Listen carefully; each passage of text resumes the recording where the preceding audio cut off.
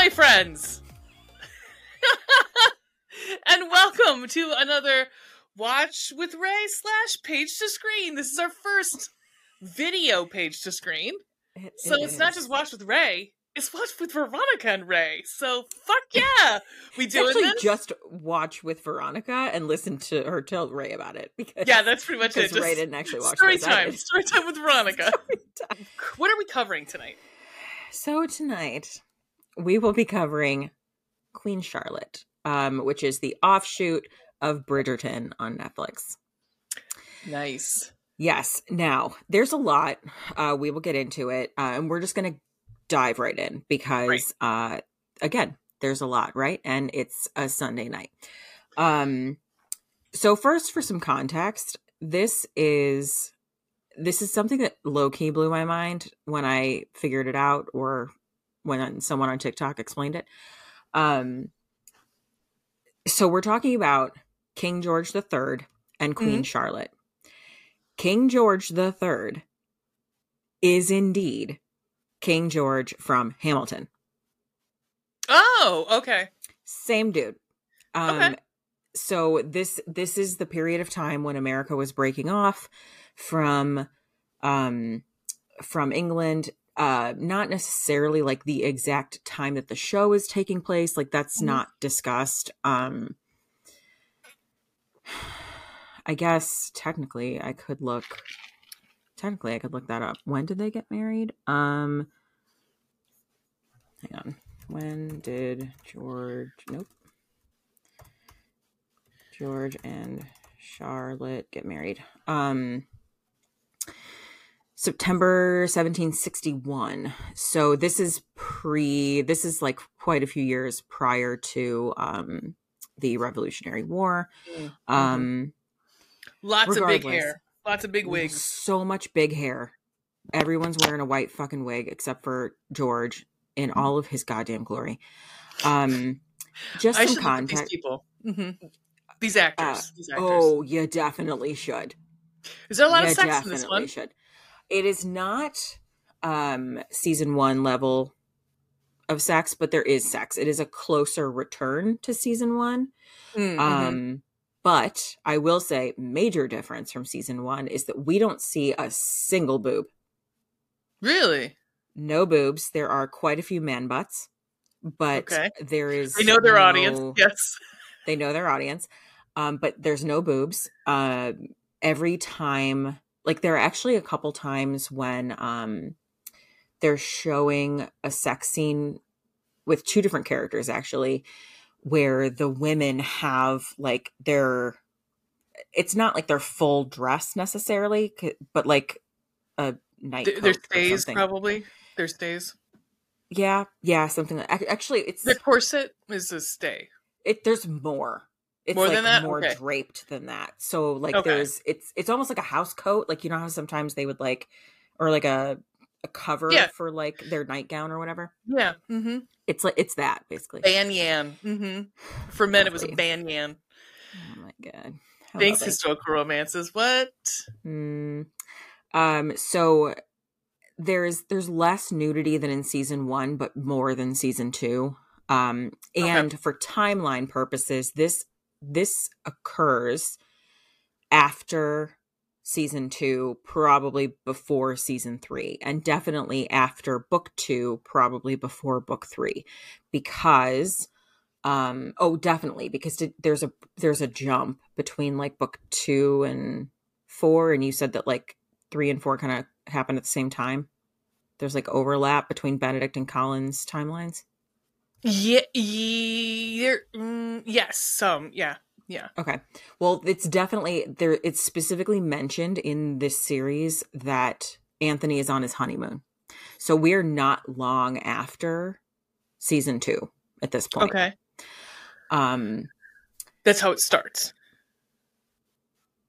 It starts not long after season 2 because we know at this time that that Anthony is on his honeymoon. Okay. Because Violet says so at one point. None of the Bridgerton children are in this. However, I believe Daphne and Simon, like 2 of their kids are playing with Violet on the floor at one point. It's like it's a quick, just like establishing kind of shot where Violet is on the floor playing with these two little kids. One is like a baby, so probably the second one is still pretty young. Some context as to what we're really, as to like who these people are in the grand scheme of the royal family. Charlotte and George, she is German, by the way. She is from Mecklenburg. So this sort of like, she was 17 when they got married, which for that time period, is 21 years old, so she's really young. Yeah. And they make her look pretty young. Like I've seen interviews with her and she looks young, but like she definitely looks young when she is dressed up as Charlotte. So Charlotte and George were busy. They had, Charlotte was pregnant 15 times. They had 13 successfully grown children. Like they only lost 2 back in that day, like late 1700s. They only lost 2 of those babies. So they ended up with 13 children. The ones that ended up carrying the line down, Edward married Victoria, and their daughter became Queen Victoria. So Victoria and Albert there, like that's how we have gone down that line. The other thing that is clearly a massive topic of discussion, not only in this series, but also in season 1 of Bridgerton, which of course comes into play during season 2, is like what is going on with George. There's clearly something wrong with him. Like something's not right with the king. Right. Well, there is actually a movie called The Madness of King George. That's kind of what this is about. That's about. Yes. So I've not seen that movie, but what I did do was look up like, what was this? Because there was certainly the first time that you see like an episode kind of happen, to me, it looked like a panic attack. Well, question, because I thought it was something. Oh, it's more than that. It's definitely syphilis, more than that. Is it not? So that could be, however, okay, so just to name a few of his ailments, King George suffered from abdominal pain, sometimes had seizures during which his attendants would need to restrain him by sitting on him. His urine was blue, which was likely caused by a medication he took called Gentian Violet. There have been a lot of rumors about what it was. However, psychiatrists now have they've characterized this as like possibly bipolar disorder, because he would like talk nonstop and write nonstop, and they see that as like a symptom of a manic episode of bipolar disorder. Okay.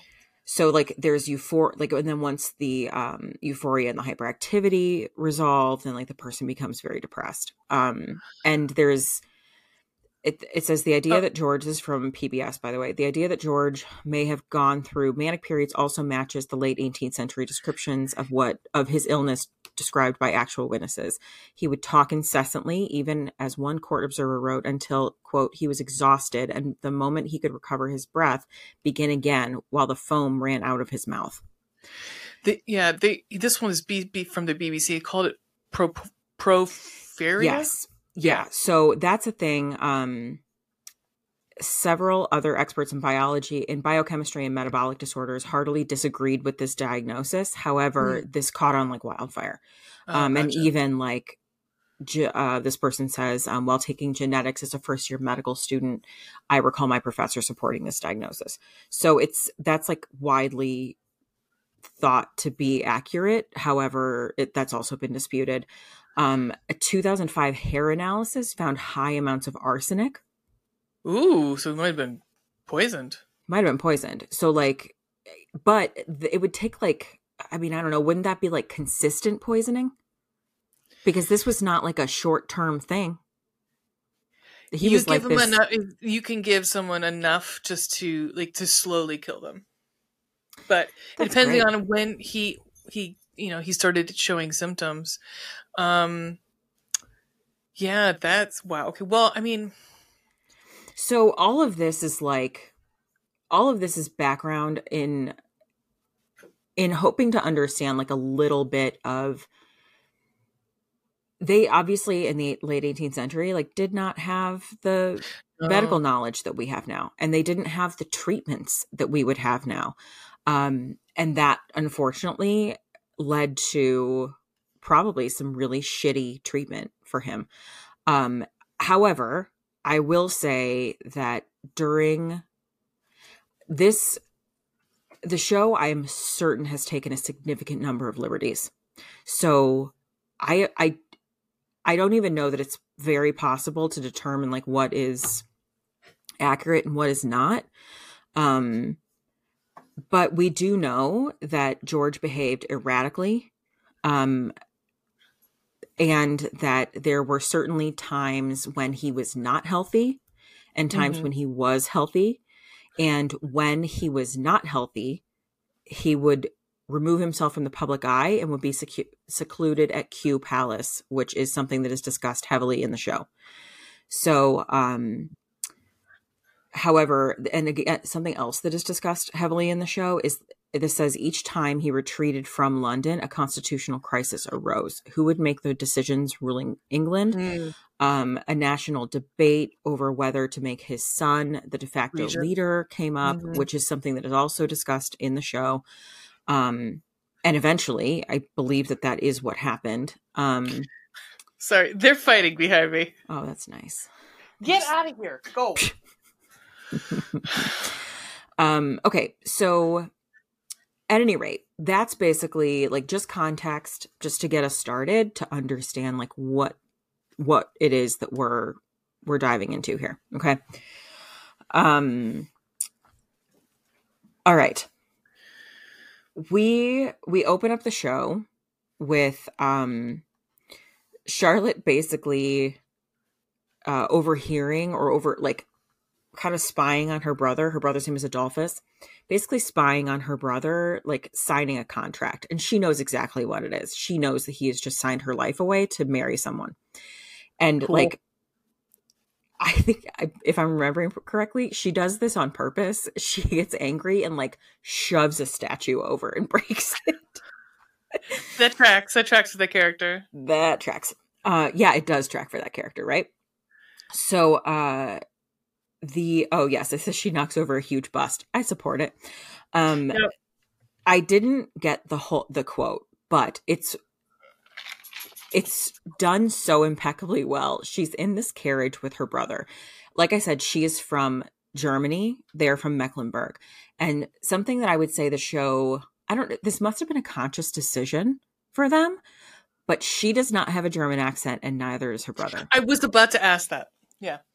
And like, I was kind of like, but wouldn't you? You know, like you grew up there. You lived there. Like, you know German. You know, and like, it's just like every, historical movie, like everyone speaks the British accent because things. I mean, from like the beginning of like film until like recently, they're like, yeah, maybe if it's Greece, we don't need them to have British accents. They can have Grecian accents, like, but speak. Yeah. That part was a little odd, but that had to have been a conscious choice on their part. Mm-hmm. Maybe because, we're talking about like, you and I in our discussions of the first 2 seasons, we discussed how like, is this historically accurate that we have a Black queen? No, it's definitely not. Are we glad that they are like modernizing something? Yes, it's great. Well, however, isn't Charlotte historically, wasn't she the first Black queen? Isn't that when we had that discussion with EL that she was sending messages, through us through Instagram? I'm pretty sure that's what we were talking about. That she was actually really, and I heard it afterwards. After we were like, this is not, it's fine that it's like, because people were like, this is true, and we're like, come on, girls, and it actually was true. Let me just double check. Really? She was. Yeah. Queen Charlotte, 1744 to 1818, wife of the English King George III, was directly descended from Margarito de Castro y Souza, a black branch of the Portuguese royal house. Oh, fascinating. So, like, she's biracial. Okay. Okay. So it's not too far off because I remember when that was like the big thing is when the first season of Bridgerton came out and people were asking, is this historically accurate? And because obviously it plays with the casting, which I think is fantastic. Oh, but in this instance, it is correct. Oh, fascinating. Mm-hmm. Okay, so then that is interesting because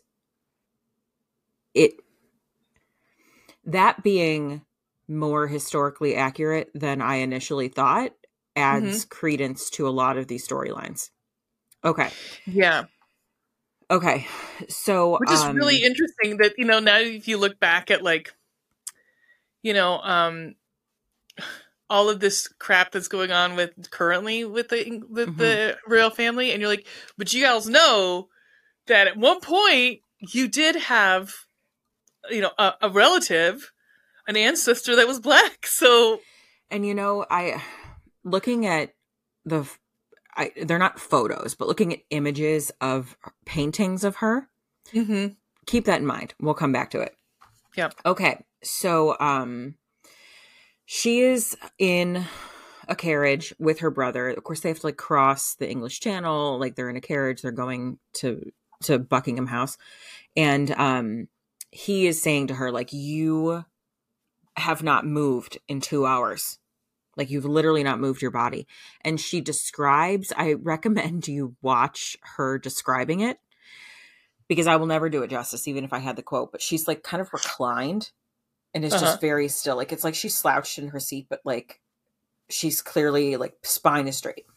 And she is talking about the fashion and what she is wearing. And she's talking about how her corset is made from whalebone. And she said, the problem with whalebone is that it is, while extraordinarily rare, is also pretty fragile. So if I were to move too quickly or something were to hit me and this whalebone fractures and breaks, then it could literally kill me. Yep.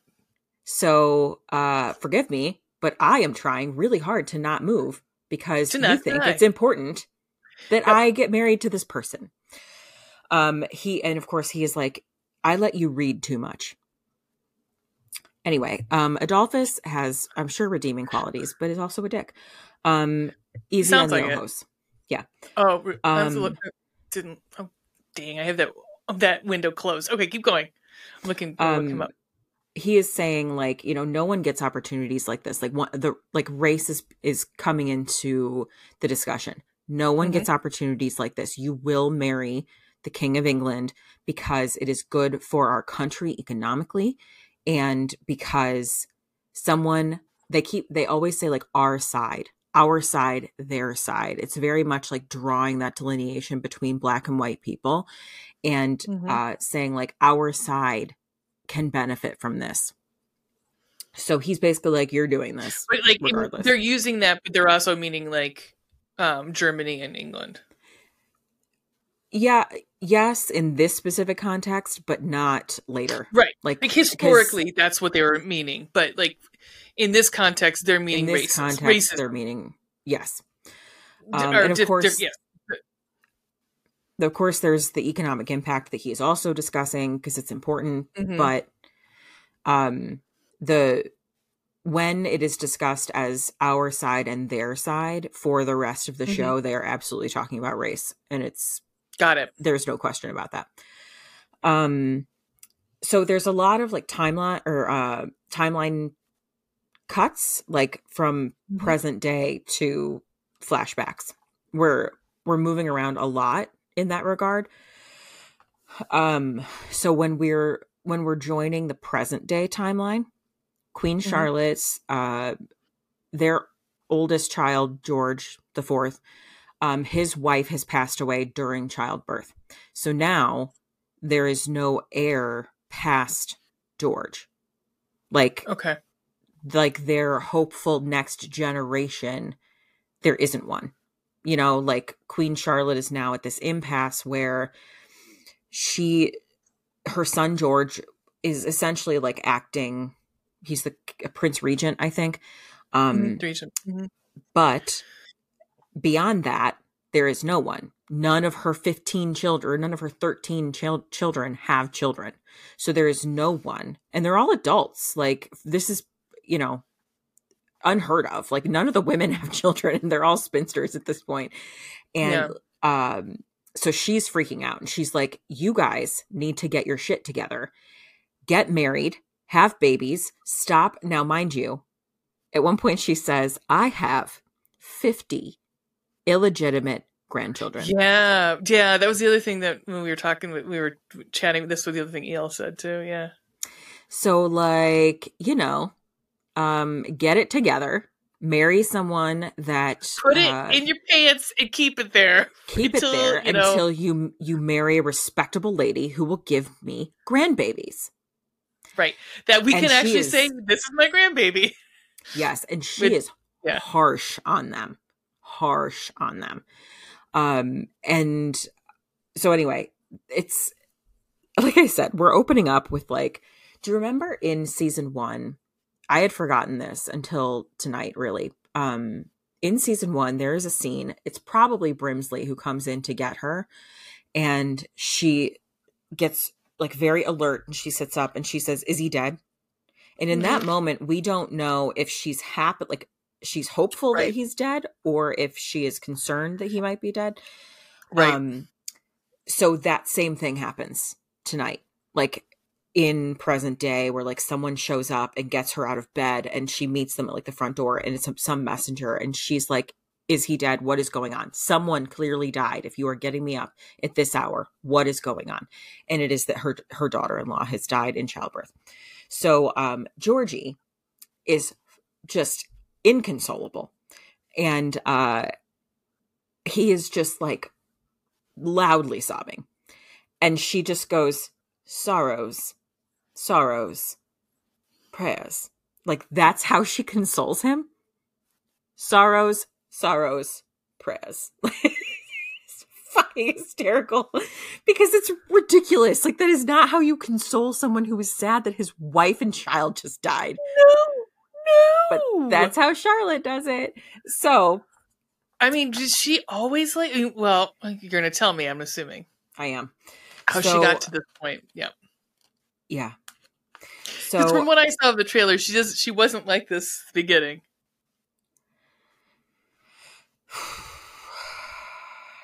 It's yeah. Okay. Okay. So of course, like Lady Whistledown is like, the big question is like, can Charlotte actually matchmake? Because that is the big question right now, is that Charlotte needs to marry off her children so that they can give her an heir. So that's like the proposed question for present day Bridget, or present day Queen Charlotte timeline, I guess. Okay, so jumping back to flashbacks, we are introduced to Brimsley, who is they call them like the Queen's man, the King's man. It's like essentially like their personal assistant, valet, like that person who is constantly with them. There's like lady of the whatever, lady of the yeah. There's that too, but like this person is always there. It's like more so than the ladies that are getting them ready and like dressing them and stuff, because Brimsley is there with her constantly, and he is constantly 5 paces behind her. That is the line, is that he is always 5 paces behind. And of course she's like, that's weird. Why are you not walking with me? And he says, because I'm always 5 paces behind you. Always.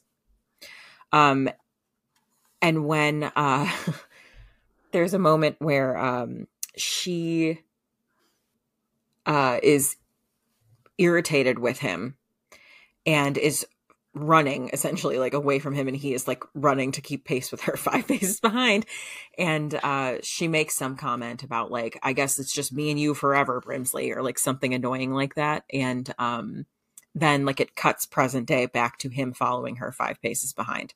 It's quite cute. There's a lot of that going back and forth between present day and the flashbacks, like with how some things have just never changed. Okay, so George's mother, her name is Augusta. She is a cunt. She's just absolutely fucking terrible. And FYI, I'm pretty sure she was a cunt on a Game of Thrones too, if I remember correctly. She was, yeah. There's a little bit of explanation for that later, but like she's terrible. She is terrible. When Charlotte comes in and meets her, literally Augusta like licks her thumb and like tries to wipe on her skin. Like, what? You didn't tell me she would be so dark. Oh my God. And I was like, what? But knowing that Charlotte, literal, like real Charlotte was biracial, it sort of lends credence to that, right? Also, at this point, her brother has just abandoned her. Like, he just leaves. Awesome. Which is nice. Okay, so now because like there's all this debate between Augusta and Lord Bute and then some other dude who truly I didn't fucking care about. They have all this discussion about like, can we cancel the wedding? The wedding is like, she has arrived just in time. The wedding is like today or tomorrow. It's very quick. Right. And so there's this discussion of like, can we cancel it?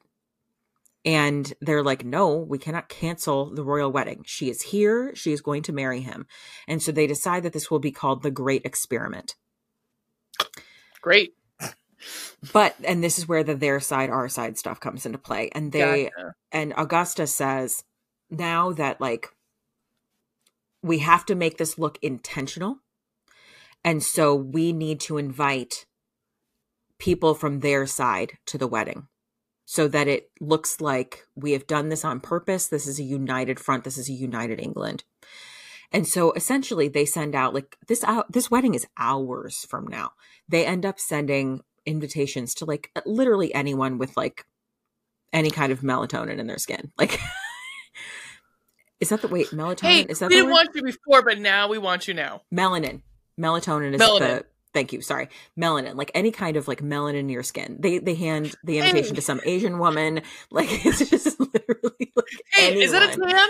Is it a tan? Are you tan or are you black? Like, just here's an invitation either way. Here's an invitation. Please just come. They're inviting anyone who is not like classically white. So cool. Then. I mean, yes, awesome. But I mean, an hour before I'd be like, what do I wear? Mm-hmm. Yeah, and that's one of the arguments is like, do you really think that we can get people here in time? And Augusta is like, it's a royal wedding. Do you really think they're going to say no? Well, that, and I'm sure they were probably already going to be standing out, watching it anyhow. Yeah, might have been. So then we cut to a scene where a couple is having sex. The woman in bed is bored and staring at the canopy like above them on the on the bed. Think of England, yeah. Think of England. There is an older man straining above her, and when he is done, he rolls off of her, says, "That was a good ride," and then takes his teeth out, puts them on the nightstand, and let me tell you, the misophonia. Like that, like the ear, like sensitivity. I have misophonia. Yeah. Yes. Like they play that up because it is fucking gross. Oh, mouth, like wet sounds make me want to vomit. Yep. And let me tell you, like, it was not pleasant. Kissing in movies, sometimes it's so wet it makes me want to vomit a little bit. It's like, Yep. And he says, "Can I guess who this person is?" If you'd like. I'm going to guess it's Augusta's husband. Oh, no, he's dead. Oh, okay. Got it. This is a black couple. I don't know if that gives you any additional clues, but I am about to tell you. He says, "You may nap here, wife, and then I have a surprise." Awesome. She waits for him to fall asleep. It takes approximately 8 seconds, and then leaps out of bed, meets her lady's maid outside, and immediately takes a bath. Like, this is a routine that they have, that whenever she has to have sex with him, that her lady's maid has a bath waiting, because she's so grossed out by him. And he's clearly much older than her. Like, she has 4 kids. What happened? Yeah. Right. She has 4 kids, which we found out later. But, like, she has 4 children with him. And I would say she might be in her mid to late 20s, probably closer to mid 20s, because I think her oldest son Lady Danbury, isn't it? It certainly is. Yeah. And it took me a second, but, like, I wrote above all of this, I wrote, OMG, this is Lady Danbury. But yes, absolutely. That's where we are. Yeah. So anyway, and also there's, like, a warning system set up where when, like, the lady's maid literally is just like, okay, I've got it. Like, puts water on the fire to, like, warm up the bath and stuff, because she just don't, like, she's repulsed by her husband. Oh, well, right. And her husband is also a terrible person, as we will continue to learn. Great. I mean, he not like an abusive situation. He's just a dick. Like, he's just not nice to her. I'm looking at pictures of this actress, and she's really pretty, and she's got an awesome sense of style too. Yeah, she's beautiful. IRL, yeah. IRL. Okay, so then we go back to Charlotte. Now, when Charlotte was meeting with Augusta said, we have to get you fitted for your wedding dress. And she says, oh, I brought my own. It was made by blah, blah, blah in Germany, whatever. It should be to your liking. And Augusta is like, well, we'll want you in, like, a more traditional English style. So we have a dress for you. We'll get you fitted. So Charlotte is getting fitted for this dress. It's simple. Again, hours before her wedding. Yes. It's simple. It's like nothing to write home about. But it's still Victorian-ish age England. It's beautiful. No, this is Georgian. Yeah, you're right. Yeah. So she's asking questions. She is getting fitted for this dress. There's people around her. And of course, Brimsley's with her, because Brimsley is always with her. So she's asking questions about George, and no one is fucking answering them. No one. They all, like, dodge the questions or say something else. No one will tell her anything. And he's like, I'll always be with you. I'm here all the time. And she goes, I need to use the chamber pot. Will you be here with me for that too? And so then he, like, clears everyone out of the room, and she's alone. We get images of people filing in for the wedding ceremony that essentially looks like it's segregated. White people on one side, Black people on the other side. The queen, the Dowager Queen, Augusta, walks into the church, directly stops in front of Lord Danbury and Lady Danbury, and that's when she makes them Lord and Lady Danbury. Essentially, because she wants this person to be a lady in waiting for Charlotte. And so she's like, you have to be titled in order to do this. So you are now Lord and Lady Danbury. He is obviously super excited about this. And she's like, cool, whatever. And she is like, damn it, I'm going to have sex with him more often. Like, essentially, like, that's like, because he's going to be happy about this. Yeah. Brimsley then is, like, running around. He's seen just running through rooms. Clearly something is wrong. He stops to talk to Reynolds. And Reynolds is like, what is your problem? And he says, well, the bride is missing. That's the problem. He's like, 1, I have a rap named after me, and 2, the queen is missing. Okay, so then we cut to the scene that is probably all over everyone's social media feed, which is Charlotte trying to climb over the wall. Yep. George comes up behind her. Such a charming scene. Yep. It is so charming. It's so adorable. And we meet George. Yes, we finally fucking do. But there's this really beautiful moment, and I didn't write down everything he says. But so he obviously, like, interrupts her and is like, can I help you with something? And she's like, you can help me climb over this wall is what you can do. You can give me a boost. You can give me a boost. And he says, like, what, why? Like, what's going on? And she basically is muttering, like, he's clearly a beast or a troll or something. And she still hasn't even turned around to look at him. But while she's like kind of muttering to herself and trying to like figure out, she's looking around, like turning her head and trying to figure out how she's going to get over this wall. And you can see the moment that George falls in love with her. Like, there's just this beautiful scene where like she's turning her head and like you can just see like this beautiful, it's not really a silhouette, it's just like it's her from behind looking, so it's like profile view of her and like her neck and her gorgeous gown, and like you can just see his face just like change. And he says, I have no intention of helping you go over the wall because you're just trying to escape marrying me. Of course, then she tries to apologize, calls him Your Majesty, and he says, he takes her hand and he stops her and he says, George, to you, I'm just George.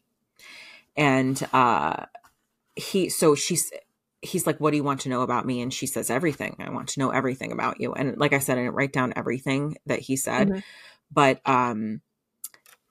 he says sweet things like, I'm a pretty good shot. And I really like science, astronomy in particular. I enjoy farming and like things like that. And he says, regarding the king stuff, accident on birth on my part, I was hoping you could ignore that and I could be just George to you. He is so charming and so sweet, and they have immediate chemistry. I mean, it is like, not only Charlotte and George have immediate chemistry, but the actor and the actress, so good together from jump. Like, it's just really beautiful. Of course, at this point, like, her brother she's like, where have you been? And then I find this interesting. He sees George and knows immediately who he is. But most people kind of don't. Like, she doesn't know what he looks like. Because he's pretty reclusive. He doesn't he's not social. He doesn't go to social gatherings. Like, he's just, I don't know.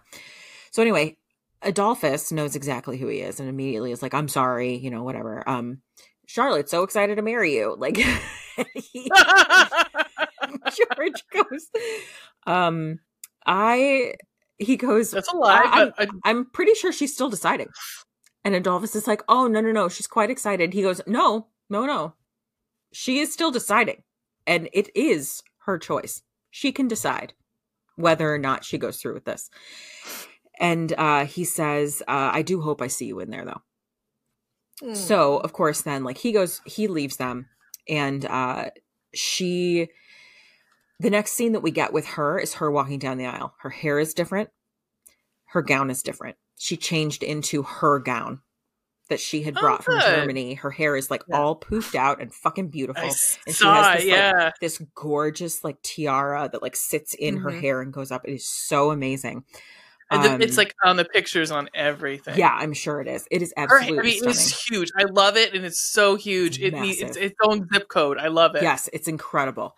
I would love to know, like, I assume all of that is wigs, because I don't understand how they would do that otherwise. In the interviews that I've seen with that actress, she has like long hair that she had like in dreads or braids or like something. I wasn't paying that close of attention, but like in the videos that I have seen of her, she has like long hair, but I doubt that this is what it became. Yeah, to try to, I mean, and that was the norm anyhow, was to have the wigs. So, right. Except that it's interesting, like, they would have put her in a powdered wig, but. Right. But, which always blew my mind. I'm like, why would you want why did they want powdered wigs back then? I don't know why they want the white hair. It was a Parisian thing that kind of, like, the fashion just, went, all of Europe, yeah.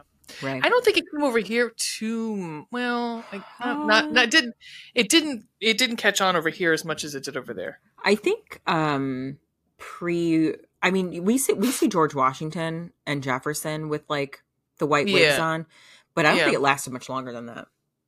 No.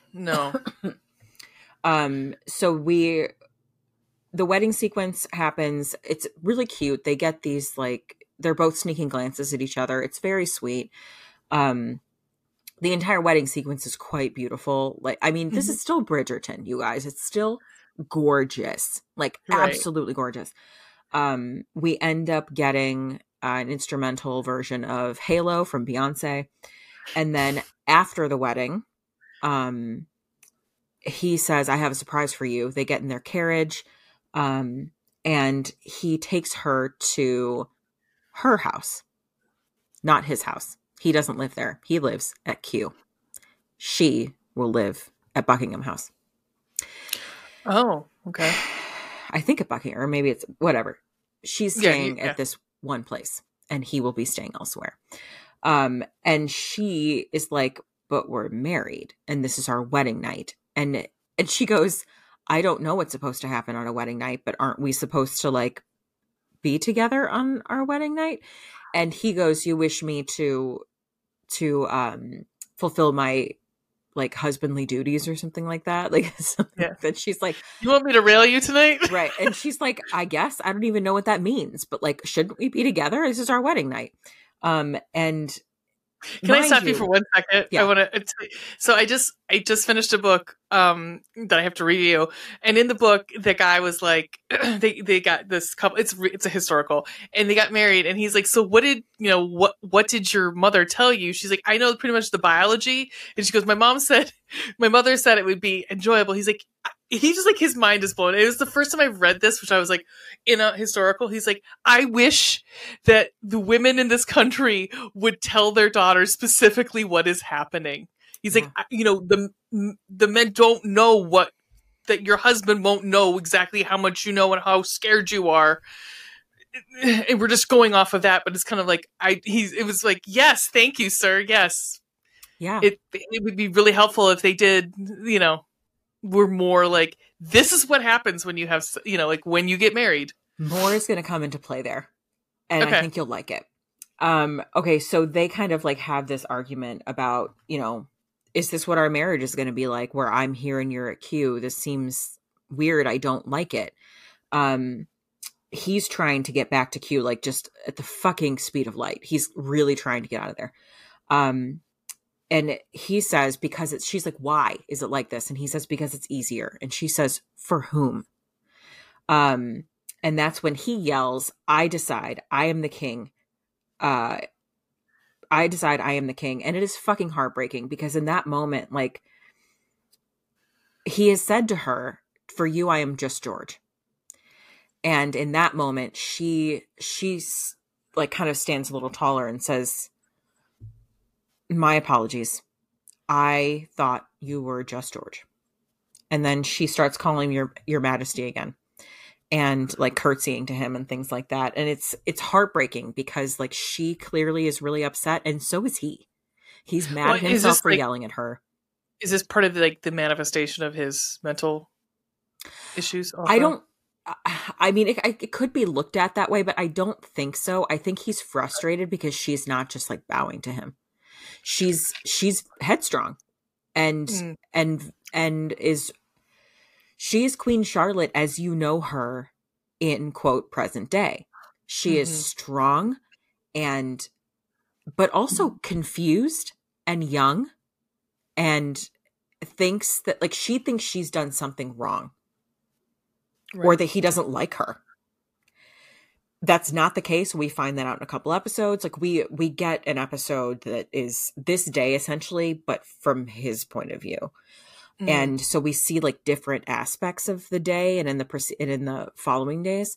But she is just like, if you have nothing else to say to me, I'll bid you adieu. I will take my leave. And he turns around and he walks out the door. He just says it's for the best and he leaves. He's gotta like does he realize at some point, I'm sure you're going to tell me, that he's gotta like woo his wife, he's gotta court his wife at some point?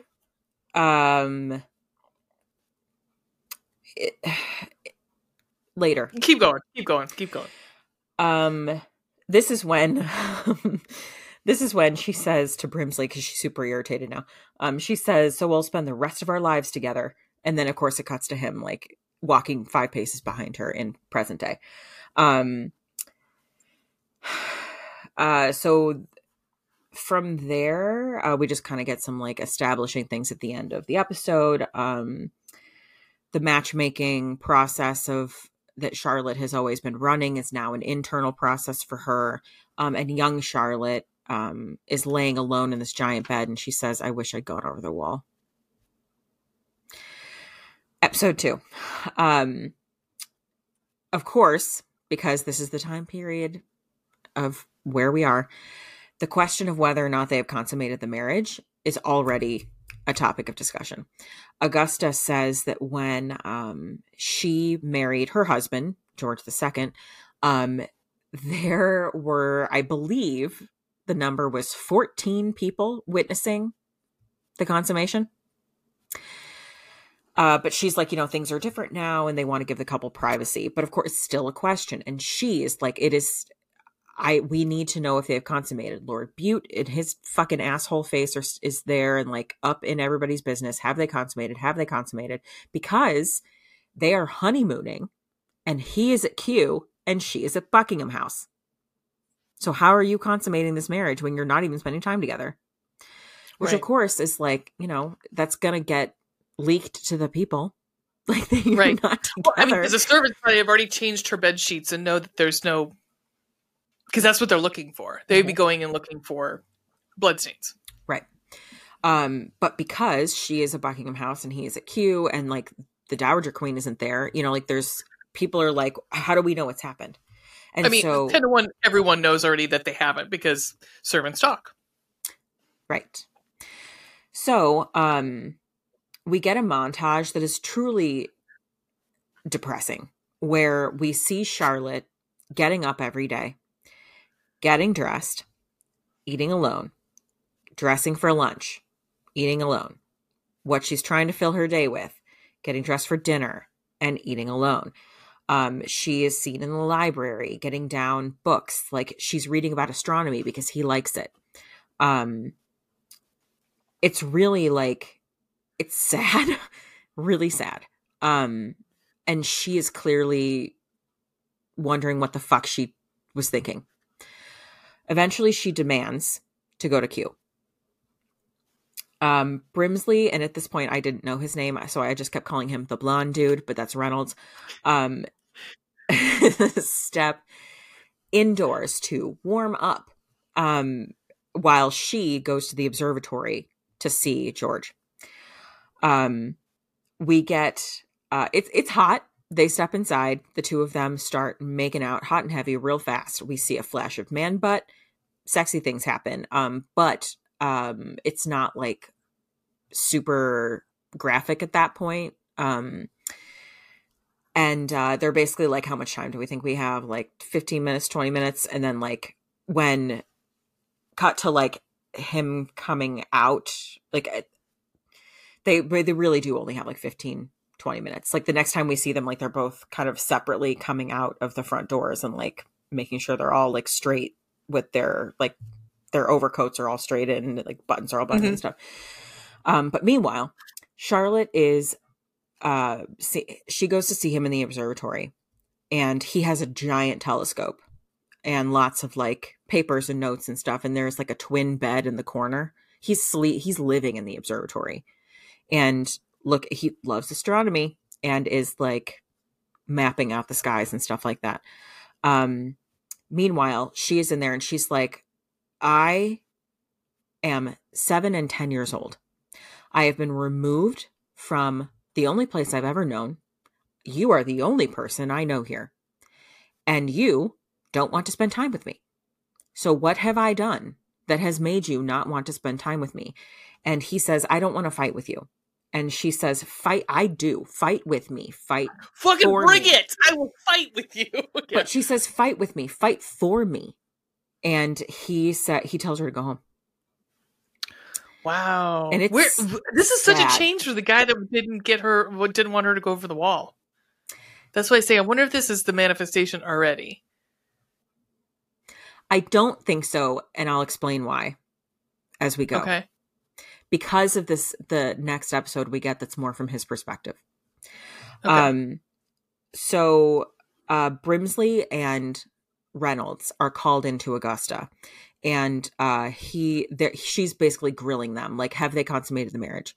And the two of them say yes. The two of them lie and say yes, they have consummated the marriage. They're quite happy. Leave them alone.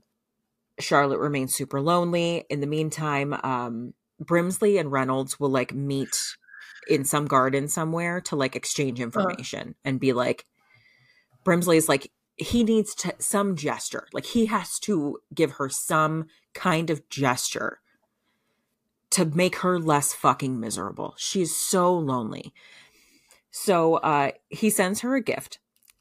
It is a tiny dog that she calls a deformed bunny. It is a purebred Pomeranian, which Brimsley then like later tells her, like, this is a purebred Pomeranian. It is rare. And he has gifted this to you. Oh my God, that dog is fucking adorable. I want a dog. But she's from Germany, and she goes, that is not a dog. Dogs are Danes, or like, and she names like a few other large breed dogs. She's like, that is a deformed bunny. The note he provides though is very sweet, and the note says, I never want you to feel alone. Of course, then fucking come visit her, bitch. I know. Of course, then she finds out that the gift is a fucking dog, and she's pissed. She literally just hands the dog to Brimsley. She's like, absolutely not. I know. He has a basket that he stays in. It's fucking hysterical. I know. But it is little. I mean, it's like, you know, it's so funny though, because you'll see it's a point of amusement on the show, because Brimsley will be like walking the dog, but they're walking so quickly that the dog is struggling to keep up. What is the dog? What did she eventually actually give it a name? I think the name eventually is Pom Pom, because he's Pomeranian. Cute. Mm-hmm. Cute. Okay. Oh yeah. Right now, the highlight of the show is the dog. Yeah, I know. I mean, a lot of other things, but for me, it's like that fucking dog. I want it. Anyhow, I get it. So then she decides like it's time to call on Lady Danbury, and Brimsley advises her against visitors because he's like, you're on your honeymoon. It will look weird if you have people visiting you. Mm-hmm. But he's like, I will never tell you what to do. However, I will tell you how to do things that you want to do in a more proper or discreet manner. And so he says, perhaps you could call on one of your ladies in waiting, and perhaps that person could be Lady Danbury. Mm-hmm. So she comes in, and essentially Lady Danbury is like, you know, she has a terrible experience with sex where she does not enjoy sex with her husband, and is just literally lying back and trying to think of England until it's over. So she's essentially in and out. Mm-hmm. Right. And so she is kind of like talking to Charlotte about like, you know, how did that go for you?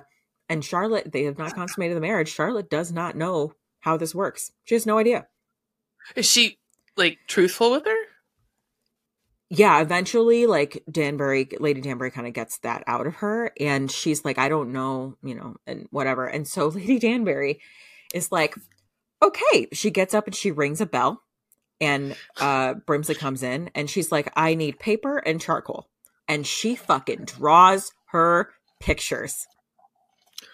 She diagrams it. I love it. She diagrams it. She draws multiple different positions. It is absolutely, yes. I mean, it's everything that we wanted Violet to do for Daphne. It's like, it is so fucking brilliant.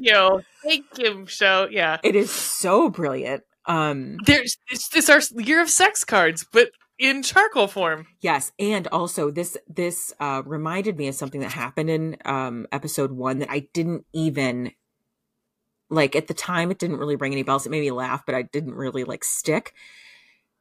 Present day Charlotte, when she's yelling at her 13 children who have not given her an heir yet, she says, she's talking to her daughters, and she says, I know that you ladies know how this works. I drew you pictures. Are you sure that do they know that they're putting it in the right place? Like it's fucking hysterical. But like in that moment, I didn't really think anything of it. But then like Lady Danbury drew her pictures, and so she drew pictures for her daughters. You know, honestly, maybe that needs to come back. I don't know. Maybe. Well, actually, We're trying, but it's getting cut out of school, so it doesn't matter. Anyhow. Yeah. So they have like this whole discussion, and she's like, how many times does he need to insert it? It's really, really amusing the way that they talk about this. But Lady Danbury is concerned that the marriage is not consummated because of them and us. Our side, their side. Your marriage to George is not finalized. You are not technically his wife because you have not had sex with him yet. And she's like, you need to consummate this because, like, for all of us, not just for you, for all of us.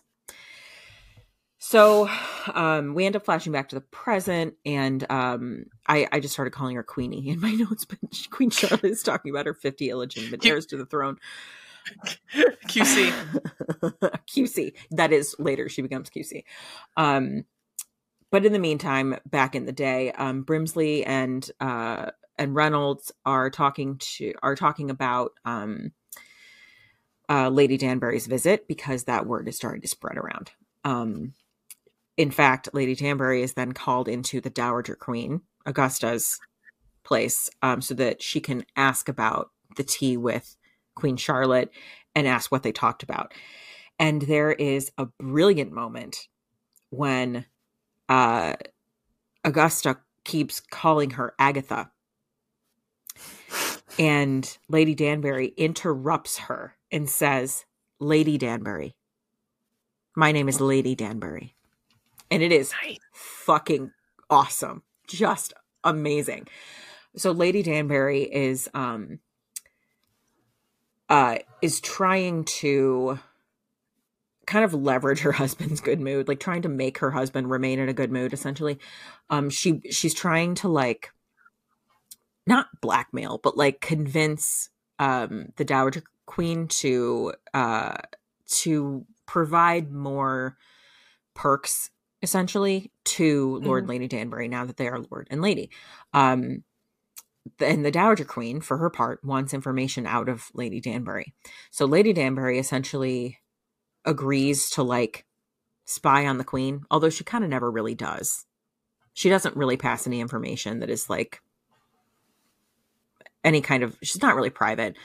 But she agrees to it because what she wants from the Dowager Queen is, like, a house and land and we usually come with the title. We usually come with the title, including for her husband to get invited on the hunts with the other gentlemen because he's being refused at this point, which puts him in a shitty mood. And then he comes home and bangs his wife. And invitations into White's because he's being refused entry to White's. Point. So, like, oh, and she wants, like, I want to be able to go to the opera and, like, blah, blah, blah. So, all of that is part of her leveraging. If you want me to pass information, you have to do a few things for me too. At this point, George finally shows up for dinner with Charlotte. And she's pissed. And she fucking leaves. Like, she walks in, he's sitting at the table, and she's like, hello. And he's like, hi, Charlotte. I thought I would join you for a meal. And she goes, a meal? A meal? And she fucking storms out of the room. And he chases her. And he's like, I know I have given you no reason to like me. I marry you, and then I put you in a house, and I leave. But if you will just give me one evening of your time, I think you might hate me just a little bit less. And so she agrees. And they have dinner, and then he takes her back to Kew and shows her his observatory and shows her Venus. Because Venus is like, you know, he found it and is like coming into view and blah, blah, blah. And in a few days, this thing is going to have whatever, blah, blah. He apologizes for his behavior. And she says, I do not forgive you yet. And he's like, that's hopeful for him that she said yet. There's a cute little kiss between them. And she says, does this mean you're coming home to Buckingham House? And he says, yes, this means I'm coming home to Buckingham House. So at this point, like, finally they're going to consummate the marriage, right? How weird is it that, like, your maids are getting you ready to have sex? And then you, like, parade down the hallway to your husband's bedroom. So it's really funny. Like, in all those historical romances, it's always the guy comes to the hero always comes to the heroine's room. But yeah, it's always the maid. In fact, again, this last book that I read, he's like, do you want your maid to get you ready? And she's like, no, you can do it. And to me, that's super hot. Like, no, you can do it for me. Yeah, for sure. But yeah, like, so she walks down his room. And in the meantime, so the door closes, right? And Brimsley and Reynolds are standing outside the door. And Brimsley says, might you like a refreshment after your travels? It's so funny the way that, like, the two of them use code. I mean, and they would have had to, but, like, it's so funny the way that they have they've woven that in. So back inside the room, he says to her, you are breathtaking. And she talks about, like, she says, like, it's pretty. She's talking about, like, her garment or whatever. But she says, I'm afraid I have made a bad choice because there are 1,000 tiny little buttons. He says, I'm very good with buttons. This scene where she loses her virginity, though, is quite beautiful. Like, they did it very well. There is, like, it's him on top of her and you see, like, man butt and thing, you know, like, but it's not, it's not particularly overly graphic. It's not, like I said, not season 1 Bridgerton, but it's quite beautiful. And at one point, there is a moment when, like, he clearly is stopping to ask her if she's okay and waiting for her to say, like, yes, I am, before, like, resuming. It's quiet. Like, you don't really hear their dialogue. There's music and whatnot. But you can still tell what's going on. It's very, very sweet, actually. And then, of course, Brimsley and the valet and Reynolds have sexy times too. Yay! Yay! Time go around. Woo! The Danburys. Do we see man butt on that one too? I don't remember at that particular moment. We see if there's, like, a few scenes with them. None of those are, like, there's no thrusting involved with any of their scenes. I know. Okay. But they're cute. They're so cute, the two of them. The Danburys get their house, their spots for the boys at Eton. She tries to, like, this is what I mean by the fact that, like, her husband's a dick. She'll try to say things like, you know, this is really great. And I think, and he goes, stop talking. Go. I'm going to go see if the key works. He's just a fucking asshole. Okay. So morning after they finally consummated this marriage, Dowager Queen, of course, rolls up and, she's pressing him. Did you consummate this marriage? And, cause of course she's concerned about the great experiment, and, he gets very terse with his mother. He clearly does not have a great relationship with her. And Charlotte overhears this discussion with the two of them. He essentially says, you have told me to charm her, to make the wedding easier. I did, to the best of my abilities. You told me to take her to bed. I did. I have done that. You have told me that I cannot let her know me, that I have to protect the secrets of the crown, and I have done that also. And he says specifically, I live for the success or the misery. I forget. I have it written down later. I live for the success or the misery of this nation, and you've never let me forget it. And Charlotte overhears this and thinks, like, he doesn't care at all about me. All of this is for show. Right. And so she storms off and is just like, third act breakup. Yep. At that point, like, we'll get to it. They cut to a scene where Queen Charlotte is in the present, and she has, like, so many Pomeranians around her. She has tons of Pomeranians in present day. Regardless, so then the Dowager Queen leaves. Reynolds makes sure that the Queen is gone, that the Dowager Queen has left the premises personally, comes back to check on George. And at this point is when we first start seeing his illness manifest. So this is when I said, like, at first it sort of looks like a panic attack at first. When this scene happens, he kind of like collapses into a chair and he can't regulate his breathing and is clearly like in physical distress. Reynolds says, "Do you want me to fetch the doctor?" And initially he says no, but then he says, "Yes, fetch the doctor." But then Reynolds is leaving and he says, and George says, "Charlotte." And Reynolds turned around and says, "She'll never know."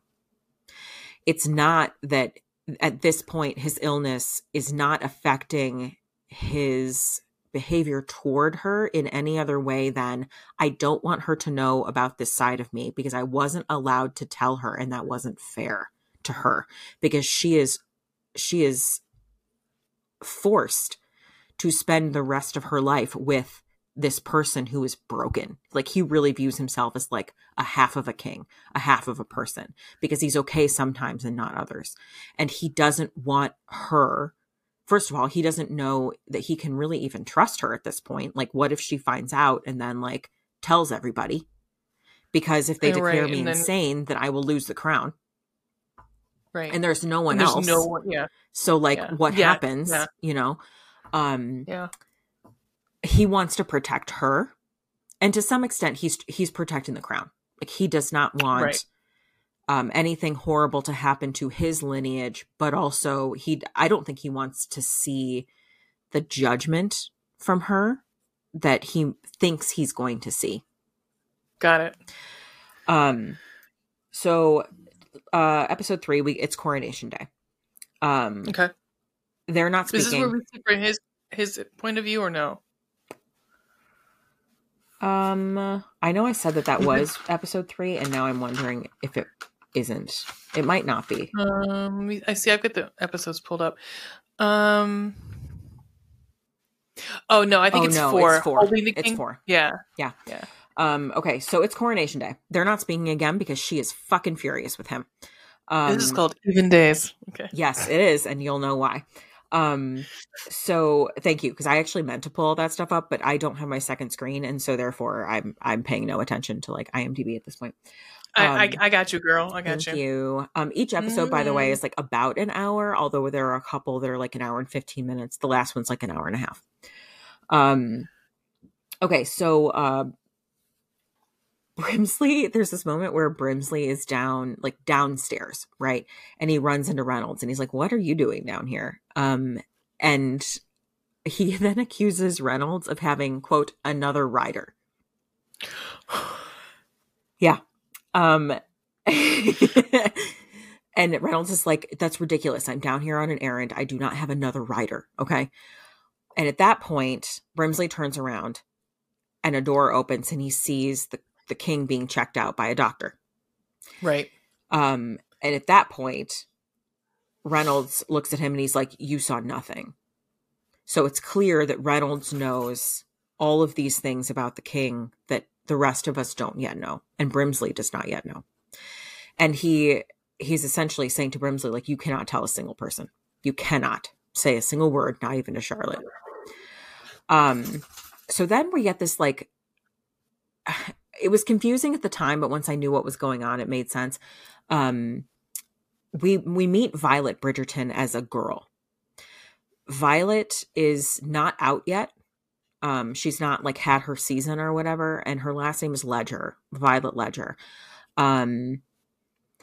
Violet is already protesting her mother's bigotry. Like, her mother very clearly doesn't like Charlotte because she's black, and it's just she's supposed to be one of Charlotte's ladies in waiting, and Violet is very much against that and speaks that to her mother.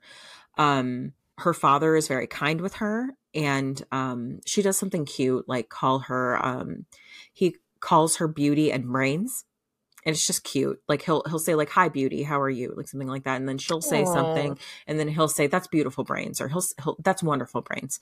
It's very cute. It's very clear that the two of them have a great relationship and that they're very close.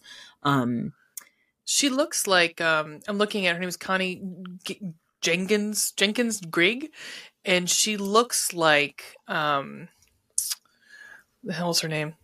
Ruth Gamel. Yeah, she looks like Ruth Gamel. I'm looking at some of the young versions of these kids, these people, and I mean, they did a really good job casting. Yeah, they did. They really did. Especially the ones like, you know, young Violet, old Violet, like old quote. But like you can see, like with Lady Danbury in particular too, you can see the resemblances, even though there is no like they're not related, but like you can see that this actress could potentially be this actress, but like, you know, 40 or 50 years prior. Brimsley, especially. Yes, I thought so too. Yeah. I thought so too. So anyway, Violet's dad seems like a lovely person. We're going to get more of him. Lord Ledger. Lord Ledger. Present day, Charlotte's daughters are like squealing about the fact that they have embroidered a bedspread for a dollhouse that looks just like the one at Q. And Charlotte is like, what is your problem? You are not, this does not make a baby. Go make me babies. She literally says so many spinsters, so little time. Back to flashbacks. Lady Danbury is basically pretending to pass along info to Augusta, but it's not. She's not really giving her anything that's worth any kind of, you know, value. Yeah. We get a shot of, after the coronation, Charlotte says to Brimsley, clear the corridors. And essentially what she's saying is like, I don't want anybody to see that my husband and I cannot stand to be in the same room together. And so they turn around to go back into Buckingham House and drop their hand, like immediately drop each other's hands as soon as the door is shut, and then walk forward. And then when they get to like the hallway that splits to go down to their rooms, like they just immediately start walking away from each other. And Brimsley and Reynolds stop together at the juncture where the two of them split off, and one of them clears his throat and the two of them stop walking. And that's very clearly like a sign that they use for the rest of the series of or the rest of the season rather, for when one of the men, one of the king's men or the queen's man needs to say something but doesn't want to because they're probably speaking out of turn. So the two of them stop, and I think I forget how this exactly that started, but like they essentially are like, we should be trying to like make a baby. Get them together. Yeah. Right. And, but they're both like, no, I don't want to. And so they just keep walking the other way. And then Reynolds clears his throat again and they stop. And she says, we did agree to even days. And he says, I suppose we did. And so she turns around and she goes to his bedroom because it's an even day and they have agreed to have sex on even days to try and like, so that they at least have their odd days free. So she gets, here's the thing. They have so much hate sex. It is like, she says to him, he says to her, the sooner you're with child, the sooner I no longer have to view your face. Holy shit. Or maybe she says that to him. The sooner I'm with child, the sooner I no longer have to see your face. And he says, the sooner I no longer have to hear your voice. Oh my God. They're so mad at each other. This is what we needed in season 2, man. This is what we needed. Very much like, this is very much an enemies to lovers situation here. But like she's in amidst all of this, we're seeing Charlotte at tea with Lady Danbury, and she's talking about like Lady Danbury is like, oh, the act is so awful. And Charlotte's like, yes, it is. But then in the meantime, like you see it cut to her like not having an awful time, because even though she's having a pretty great time, she's having a great time. And like they're breaking shit. Like there's a shot in the trailer where he's like fucking banging around on a table, like that's from later, behind. But yes, that happens too. But like this is like in his That's bedroom, hot. and like there's just they're like throwing shit. I mean, it is some intense, passionate hate sex. And he does not understand why she is so mad at him. He does not understand like what switch has flipped here, because he does not know that she has overheard this conversation. Oh. Can I stop you for 1 second? Yeah. Is this like a cliffhanger? Will there be a season 2? I don't think so. No. Okay. No, I don't think so. Based on how it ended, I doubt it. Okay. They wouldn't need it. I should say that.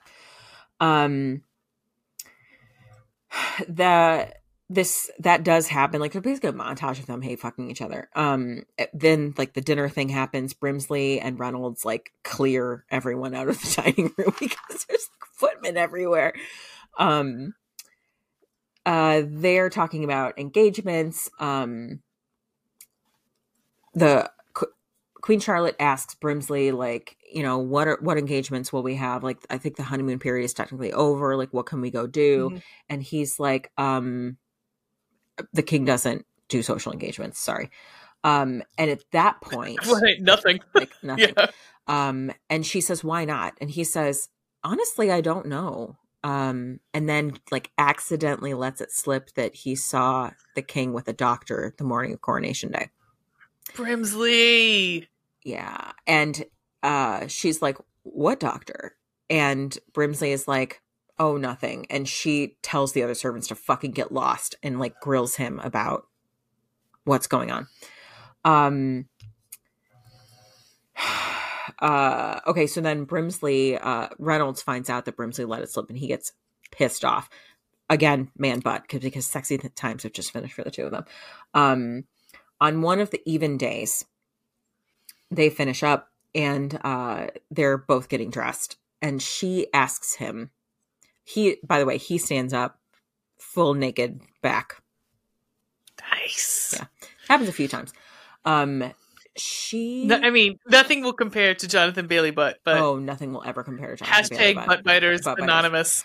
So they're getting dressed and she's like, I heard that you saw a doctor the morning of the coronation. And he says it was the morning of coronation. The crown has to be examined the morning of coronation. And did he lie and say it was the morning of the coronation? Because it wasn't, was it? It was the morning of coronation. Oh, the coronation. I'm sorry. I was thinking wedding. Sorry. Oh, yeah. The coronation. And he says the crown has to be inspected. That's actually a good, quote unquote, it's a pretty good lie excuse. Yeah. And she says, I wonder why they didn't want to look at me. I'm the one that everyone is concerned about getting pregnant. You'd think that they would also want to look at me the morning of coronation. No, because you're expendable. Like right. You're expendable. You die. He'll right. marry someone else. But I think she's just trying to get him to admit, like, I don't know that she really thinks that. She's just trying to like, she wants to get to know him. She wants to know him. She does want to know. She wants to know why he saw a doctor. Is he okay? Right. She wants to know. And I think she's also trying to be like, what are you lying to me about? At this point, so he just kind of shrugs that off, that comment about like, her maybe seeing a physician. And she says, well, I am living for the happiness or misery of a great nation, which is what he had said to his mother. Right. And, so did he? And at that moment, like she's walking out the door and you see it click on his face. He's like, oh, that's what's going on here. That's what she's so upset about. The Dowager Queen is obviously obsessed with getting a royal baby.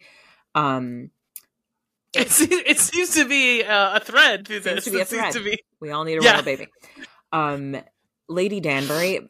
So the Dowager Queen in part wants a royal baby because, like, goodwill for the people, like trying to like keep the people of England focused on a happy thing, essentially. Yeah. And since they just lost the Americas. Oh, that hasn't happened yet.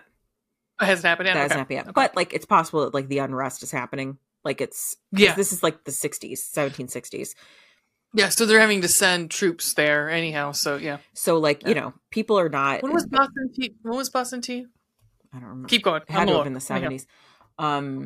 They, at one point, I forget when this was, I think it's when he's arguing with his mother. He says, because he likes farming, and so he says, I am trying to farm because I think it's important for the people of England to have affordable bread.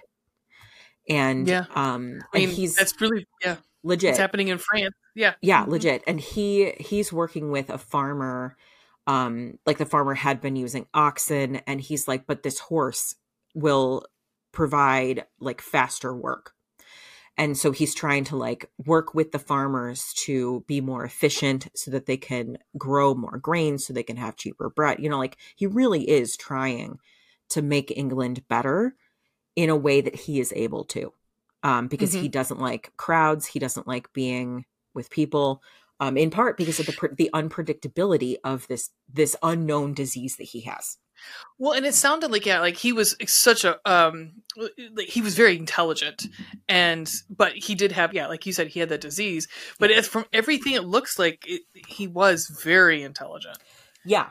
I mean, by all accounts, both in the show and in real life, I think he was quite intelligent. I think he had a difficult time showing that to most people, you know, because of the hindrances that he had based on whatever the disease that he had was. And of course, lack of adequate care for said disease. So they're trying to essentially like create something fun for the British people to focus on. And Lady Danbury says, like, why don't Lord Danbury and I throw the first ball of the season?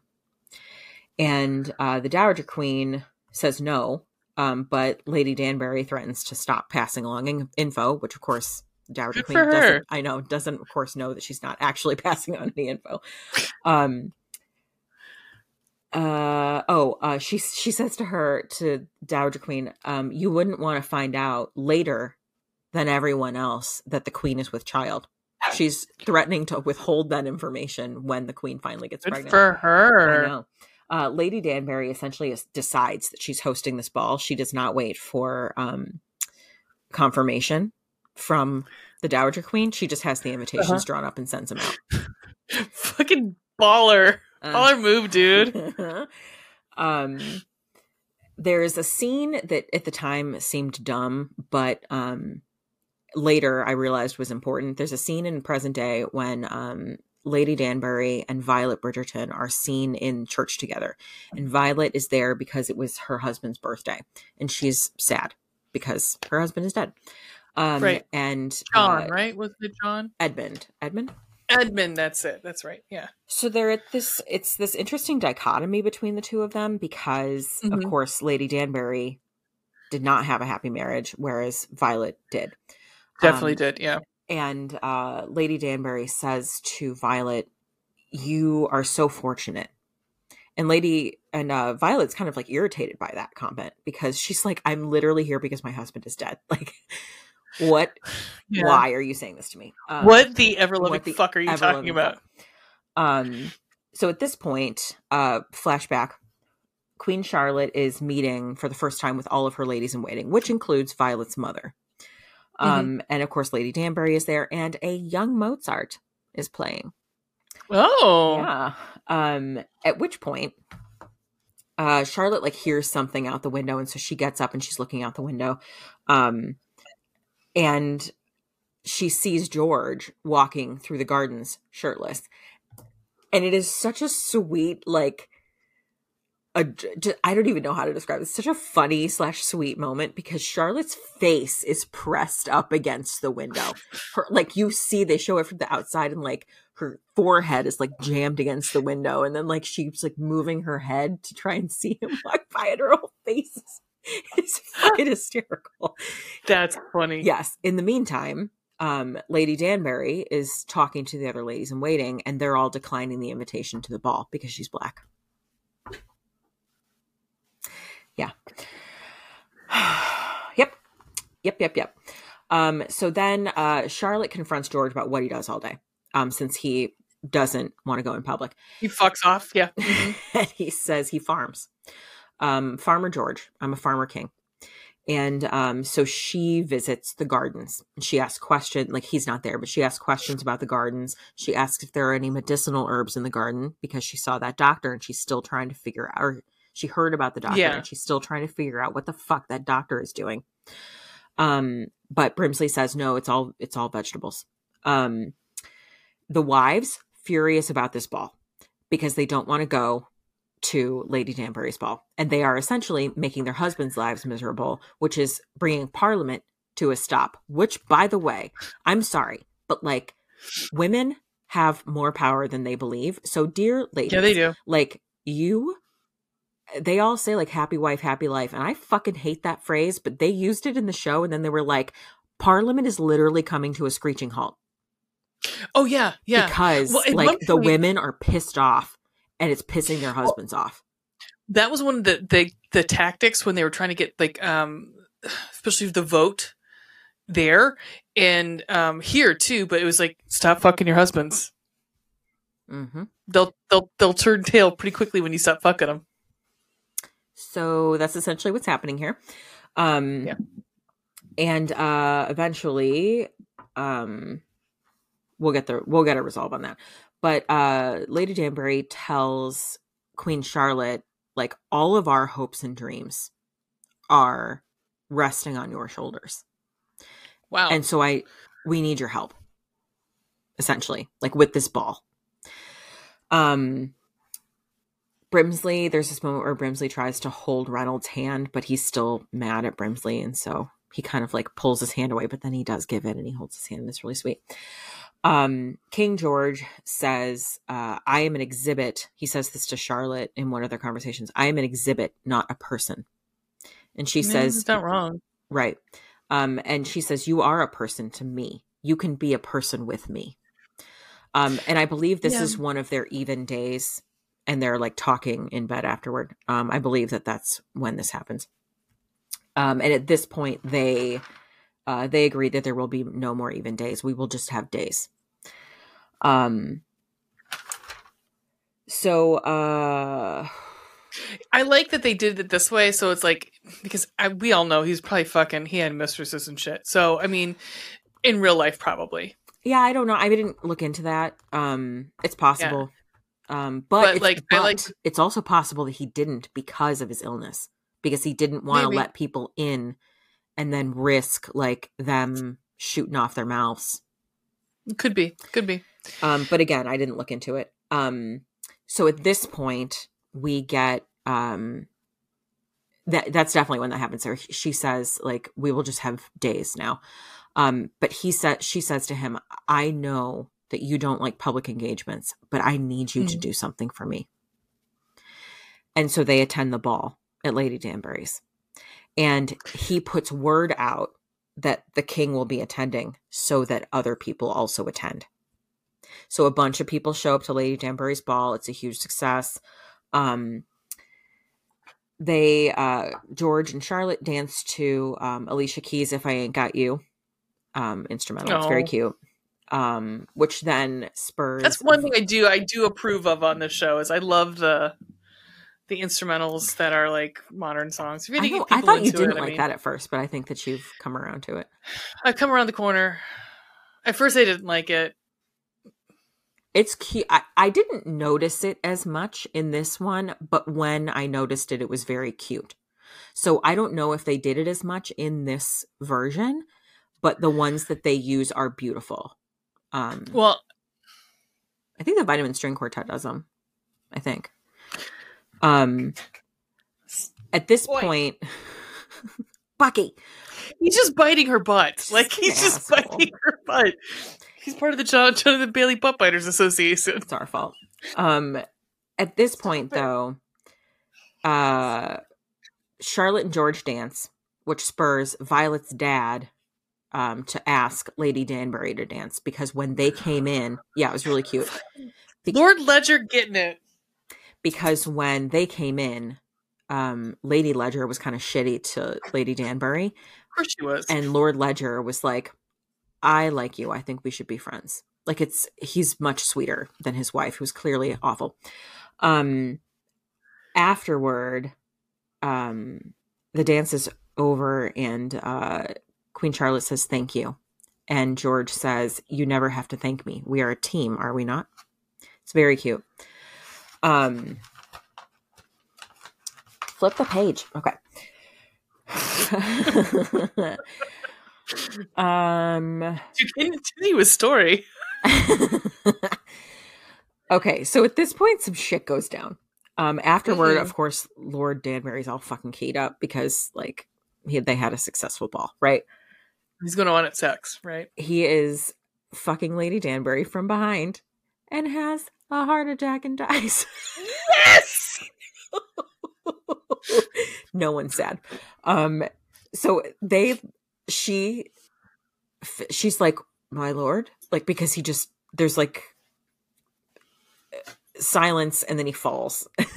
She's like, what's happening? So she like crawls to the end of the bed, and he's just like laying on his back, like eyes open, like just clearly dead as a doornail. Yeah. And missing, I guess I didn't notice, but like did he have an erection just like standing up? Because he had like a nightgown on, and I didn't really think to look, but like, did he just have like an erection pointing up?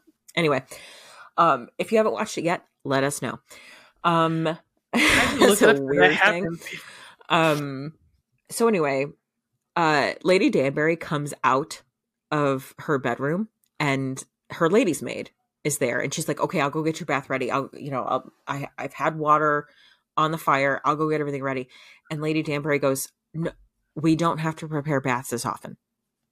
And the maid is like, no, but like, it's fine. I can go, and I have extra water ready for you. And she's like, no, we don't have to prepare baths as often. And they both like squeal with delight.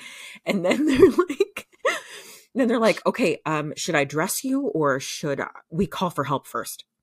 And she's like, probably be best if we dress you later. Let's call for help now. It'll look better that way. So Lady Danbury goes, FYI, there's a thing called a death erection. So a death erection or angel lust, rigor erectus, or terminal erection is a post-mortem erection. But it's like if a man dies in the middle of sexual intercourse, does he maintain his erection? And it says not necessarily, but it's possible for men to remain erect after dying while engaged in sexual activity. This is called a death erection, also named angel lust. Wow. Not angel dust, which is something completely different. That's different podcast. Different podcast, different drug. Yes. So, at any rate, they basically fake a crisis after that. Okay. Yeah. Present day, Lady Danbury essentially forces Violet to come for tea. She like denies the invitation, says she has things going on. So Lady Danbury picks a different day, and then like Violet tries to like wave off the invitation, like, oh, my carriage is broken. So Lady Danbury sends a carriage for her. She's like, you will be having tea with me. But essentially, the point of this is to explain to Charlotte, or to explain to Violet, why Lady Danbury said you were so fortunate. She explained like how shitty her husband was, to how he hated orphans, and like he didn't want to help any children out, and like that's why she was at the church that day, to set up a fund for orphans. Mm-hmm. And how Edmund lives on through Violet, but everything she does is to erase everything awful about her husband. So that kind of like, Violet is no longer angry after that. Queen Charlotte in present day asks Brimsley why her daughters are not married. Why have my daughters never married? And he says, they couldn't leave you here. You are still his queen. They couldn't leave you here because you are here frozen in time. Huh. And she gets clearly emotional, and she says, go over there and stop talking. Don't look at me. And then she continues talking about, it's like Christmas time, so she continues talking about how there needs to be more color on the trees. There's too much gold. Put more color on the trees. Episode 4. This is the one that we get kind of from George's standpoint. Okay. Sorry. One last thing happens, which sets up episode 4. So at the end of episode 3, Charlotte wakes up at night and hears like scratching, and George like mumbling. And she lights a lantern and like follows his voice and finds him like there's some like bare wall in the room, and he is like with charcoal, like drawing and making notes and like murmuring to himself about Venus and the Farmer King and like stuff that essentially doesn't make any sense in that moment. Yeah. She follows him. He leaves the room and she tries to get his attention. He looks at her briefly, but then turns around and leaves the room. And she follows him. And at one point, a servant like looks at them and she says, the king is working, all is well. Go back to your post. And she just keeps following him. And that servant immediately moves because you assume that he is going to go get Reynolds. Because I think all the king's servants know, like, something's not right with the king. Yeah. So she follows him out to the garden where he strips down, takes off his nightgown, like whatever cover thing that they all wear, and then his nightgown. Yeah. He's like nightshirt. Yes, he sprints out to the garden. Like at one point I was like, your nightshirt is like riding up, dude. Reynolds tells Brimsley to keep the servants away, like to keep them downstairs, don't let them upstairs. And he starts screaming to Venus, I knew you would come. I knew she would come. And then Charlotte eventually is the one who is able to get, like, Reynolds tries to like get something over him. And Charlotte is the one who is able to eventually get something over him. And she says, I am Venus and I'm going inside. So you should come with me because you've been waiting for me. And she gets him inside. Episode 4 begins with Charlotte and Reynolds washing George. He's dirty. I don't know if this is the same night or a different night. Or another, yeah. But she says, I found my husband in a hole in the garden. Someone needs to tell me what is going on. And that's this point we get a lot of flashbacks. Everything is from George's point of view.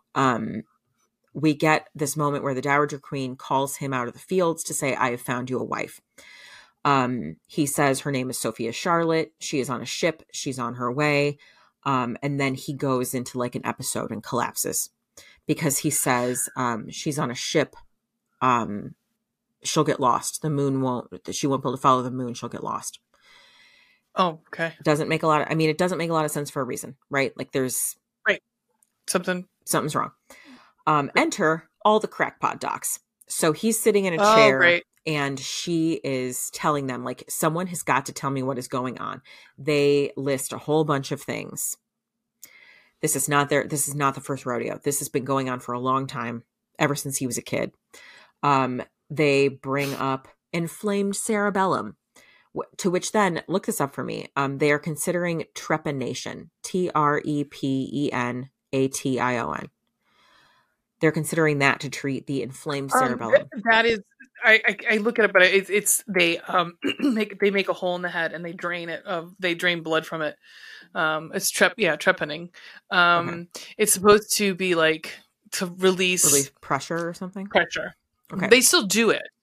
Yeah, burr holes. Grey's Anatomy. Yeah. Another one says ill humor in the legs. And someone says, we tried that method and the ill humor just went to his stomach. And then another one is like, diet is key.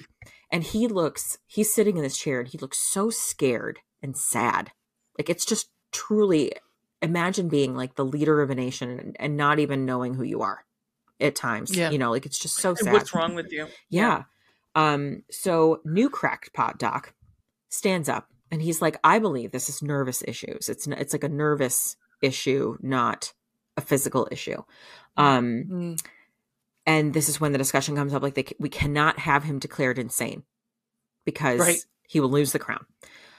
He says it's disorganization of the nerves. This is Dr. John Monroe from Bethlehem Hospital. And someone says, that's Bedlam. That's the madhouse. Right. He wants to talk to George. So he holds his head in his hand and he says, you command an entire kingdom. You can command yourself too. And it does kind of snap him out of it. They ask him, are you fit to marry? Because mind you, this is before the wedding that this has happened. And he nods. He says, I am fit to marry. So now we're Yeah, back. he's gonna get her pregnant. I mean, if he's declared, I would assume if he's declared not sane, well, he's got brothers, right? So is he the eldest? Don't know about that because there's no mention of like so and so. You'll have to look up if George III had any siblings. I'm not sure if he did. I had the family tree up. Let me look. I may have closed it. Yeah, there were some. There's Prince Frederick, Prince Henry. I don't. Maybe they didn't. What would have happened? It would have gone to right. one of the. It would have gone to one of the other ones. Why they did not bring that up, I don't know. Maybe it was like a time issue. No idea. Regardless, and maybe the other two were like, maybe the other ones were sleazy. I don't know. Yeah, I don't know. Maybe his mom was just like, no, this is the king. Like, this is who it's going to be. We have to keep going through this line. I have no idea. Right. So now we're back to the day of the wedding. They don't show everything all the way through. They show like snippets of it, but essentially we're seeing the wedding, but through his eyes. Right. For example, we see Brimley run into the room. He is in this room, which we did not really see the first time.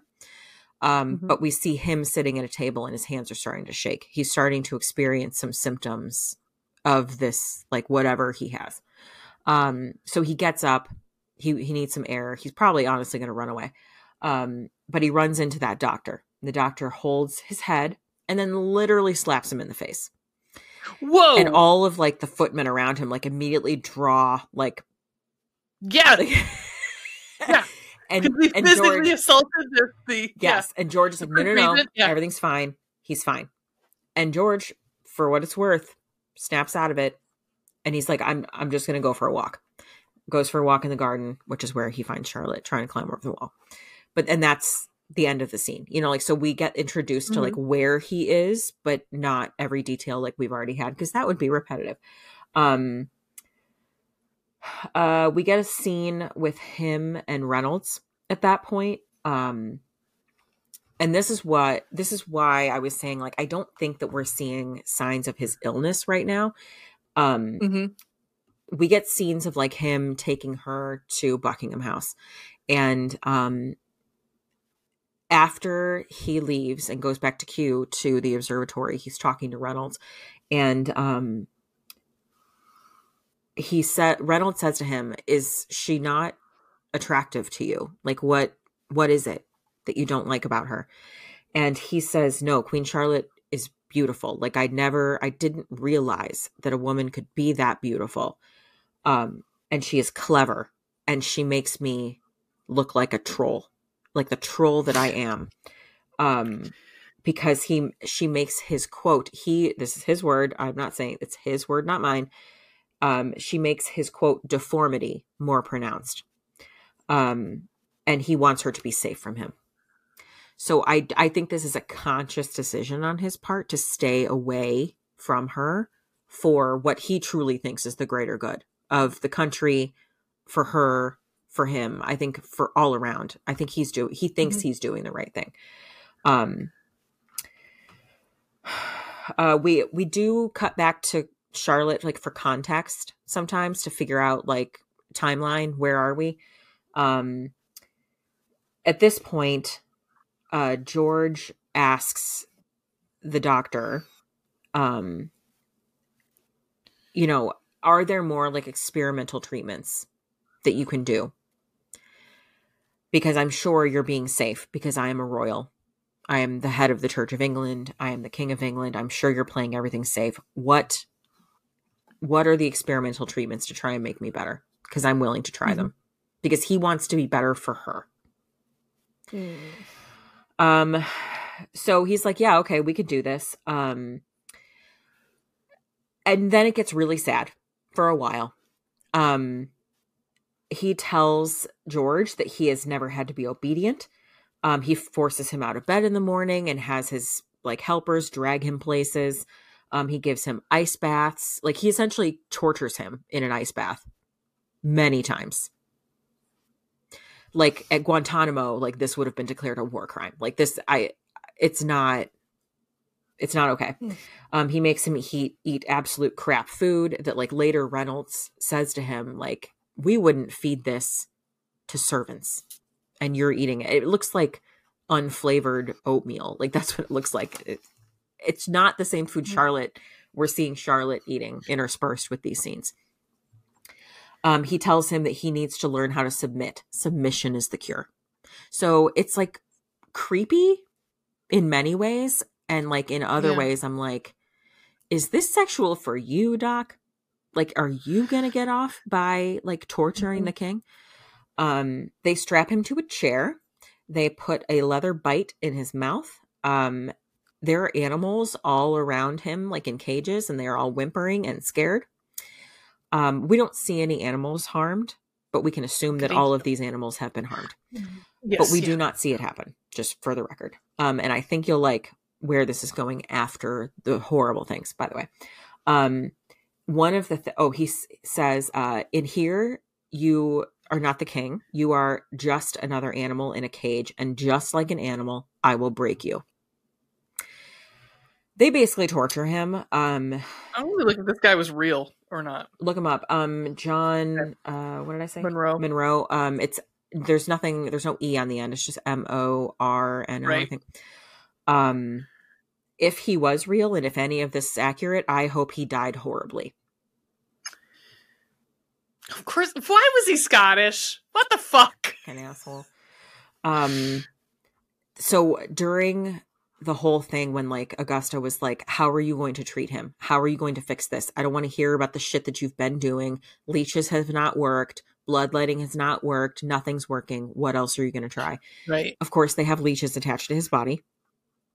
When they said they wouldn't. Right, but they said they wouldn't. At this point, like, he's going through all of this. He agrees to do it, like, every day, essentially. He and Reynolds are talking, and he says that he would like to be near her, but he does not want to... He doesn't feel like he can trust himself to be with her. So he essentially goes to Buckingham House and, like, spies on her. And, like, will sit by a window and watch her outside play chess by herself. Like, she is literally playing herself in chess. It's heartbreaking. I know. It is so fucking sad. He wants to be near her. So then Reynolds says, like, you know, hey, how about a gesture? So, like, at this point, we know that he and Brimsley have spoken. And George says, hey, do you know when the doctor will be around? And so he goes with Reynolds into the torture room, essentially, and takes out the Pomeranian. And that's what he sends to Charlotte. Oh. And he says to Reynolds... They were torturing that little fucking dog! Which kind of explains why the Pomeranian was sitting in a basket whining. Because it was probably scared as fuck. Yeah, I'm scared as fuck for it. There's one moment where she's laying in bed and the Pomeranian's in a basket on the floor, and she picks up the basket and puts it on the bed so that he's like closer to her. He says, when he takes the dog out of the cage, he says, from my cage to hers. Yeah. And for whatever reason, this fucking dickhead doctor is like shaving George. Like, he's the person shaving his face in the morning, and it's very creepy. It gives me Sweeney Todd vibes, like, very creepy. And it's very clear that was intentional on their part. Like, they did this on purpose. Like, to create tension and, like, yeah. And you have a knife to the king's throat. King's neck. Yeah. Yes. Yeah. So, of course, like, the dog is gone now, and he is shaving the king and asking about, like, you know, do you trust your staff? One of my dogs is missing. And at that point, actually,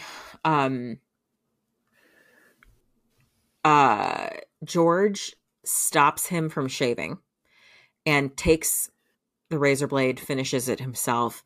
And I forgot, I didn't write down what he said, but he gave like a decent monologue there to the doctor. He's clearly intelligent and well spoken. It's just that he something is going on. FYI, I looked it up. I don't think he doesn't. It does not say he had any illegitimate children. So. Oh well, that's good. Yeah. So it means, and from what this one article here said something like along the lines of it seemed to be a very close and loving relationship. So. Aww. I hope yeah. so. Anyhow. So then after that, George chooses farming over treatment. There's like he's supposed to go in for treatment with the doctor, and he's like, you know what, I'm gonna go farm instead. And then when he is teaching this farmer how to use the horse with a plow attached to it, he says something, I think, about being hungry or something, and the farmer is like, I'm not sure that anything we can find for you will be up to your standards, but I'm sure I could find you some bread or, you know, maybe some stew. And he says, you know what, I think I'm gonna go have dinner with my wife. And he leaves, and this is when he goes to join her for a meal, and she gets super pissed off. While he's waiting for her, his hand, the first sign that you typically see is that his hand starts to shake. And so he's starting to kind of go down into a spiral waiting for her. And Reynolds comes up behind him and puts his hand on his shoulder. And he starts to calm down. And he's able to, like, chill out. But he, I don't know what I wrote next, but it looks like I wrote he's so nervous about this blade, and I have no idea what we're talking about here. It's like my notes. I know. For E3. I know the fuck I wrote here. Mission Quest. I have no idea. I have no idea what's going on. So at any rate, he has a great night with Charlotte. Obviously that's the night that they end up wait, no, that's already happened. Yeah, he did. Wait, yeah, that is the night that they ended up consummating their marriage. Yeah, they did. And he tells the doctor, he essentially dismisses the doctor because now he's moving into Buckingham House. He says, Queen Charlotte has helped me more than you ever have. After he moves into Buckingham House, there is a scene where he finds the doctor in, like, the Buckingham House kitchens. And he says, what are you doing here? I dismissed you. And he said, oh, well, I saw the Queen, and I'm making something for her. And she wasn't sure, but I'm sure she is with child. And that's what sets him off. That's what makes him start scribbling on the wall and running out to the garden and screaming about Venus. I wrote, fuck that doctor. Charlotte, at this point, after this happens, storms. Like, I think they finished cleaning him up.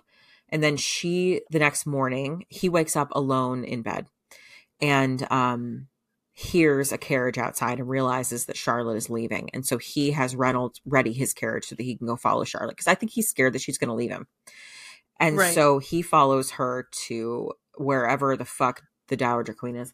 And she storms into the Dowager Queen's tea, interrupts it, shoos everyone out, and starts asking her questions and says, I would like to know why, as soon as my husband moved into Buckingham House, why the knives were suddenly dulled. Do you have any idea how difficult it is to cut English muffin with a dull knife? And that reminded me that, like, in previous scenes, you would see, like, her forcibly cutting things. And I thought it was just her being irritated or, like, frustrated, and she was taking it out on the food or whatever. The knives were dulled because he was moving into Buckingham House. All of a sudden, she says the windows are sealed shut. And there are locks everywhere. And none of that was there before, just because he was moving in. What have you not told me about him? You lied to me. And she says, the Dowager Queen says, you would do anything to help your son when you have watched your son cracking over his entire life. You would do anything to stop that cracking. I believe she says, if you ever give me an heir, you will understand why I have done the things that I have done. George overhears this conversation. Oh. And goes back to the crazy doctor and asks to resume treatment. Oh, no. It's fucking terrible. It's so fucking awful and sad.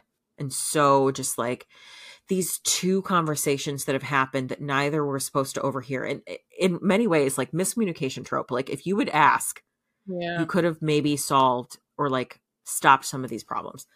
Right. Episode 5. Here's the third act breakup. Got it. Yeah. So we're in episode 5. There are only 6 episodes. Okay. Present day.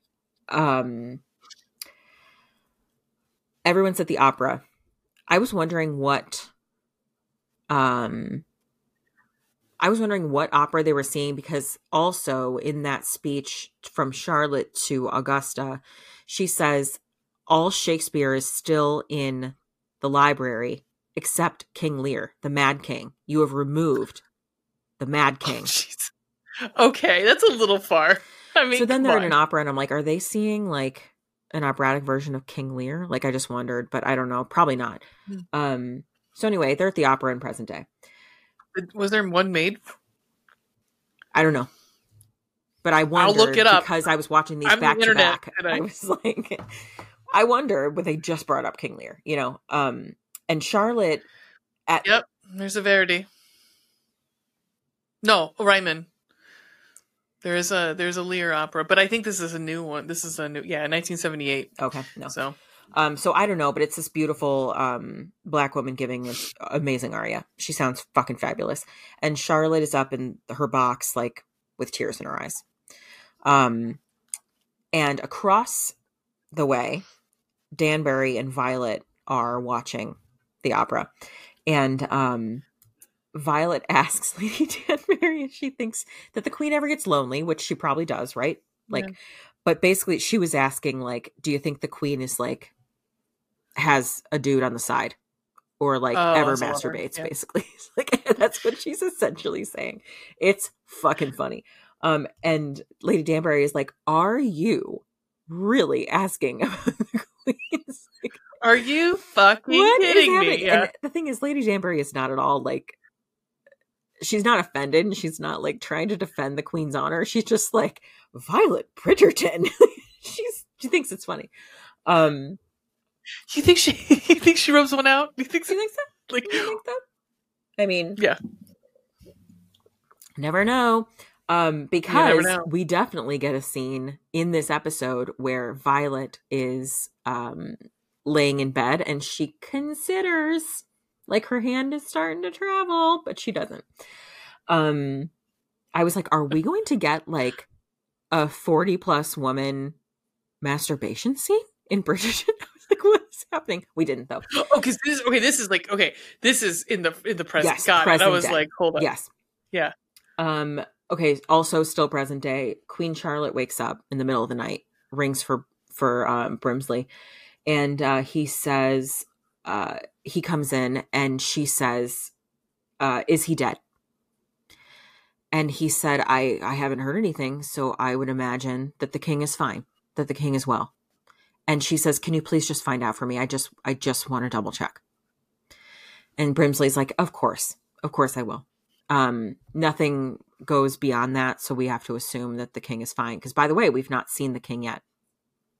Right. Which I looked to see, because I know the actor from the OG show, and I didn't see him listed.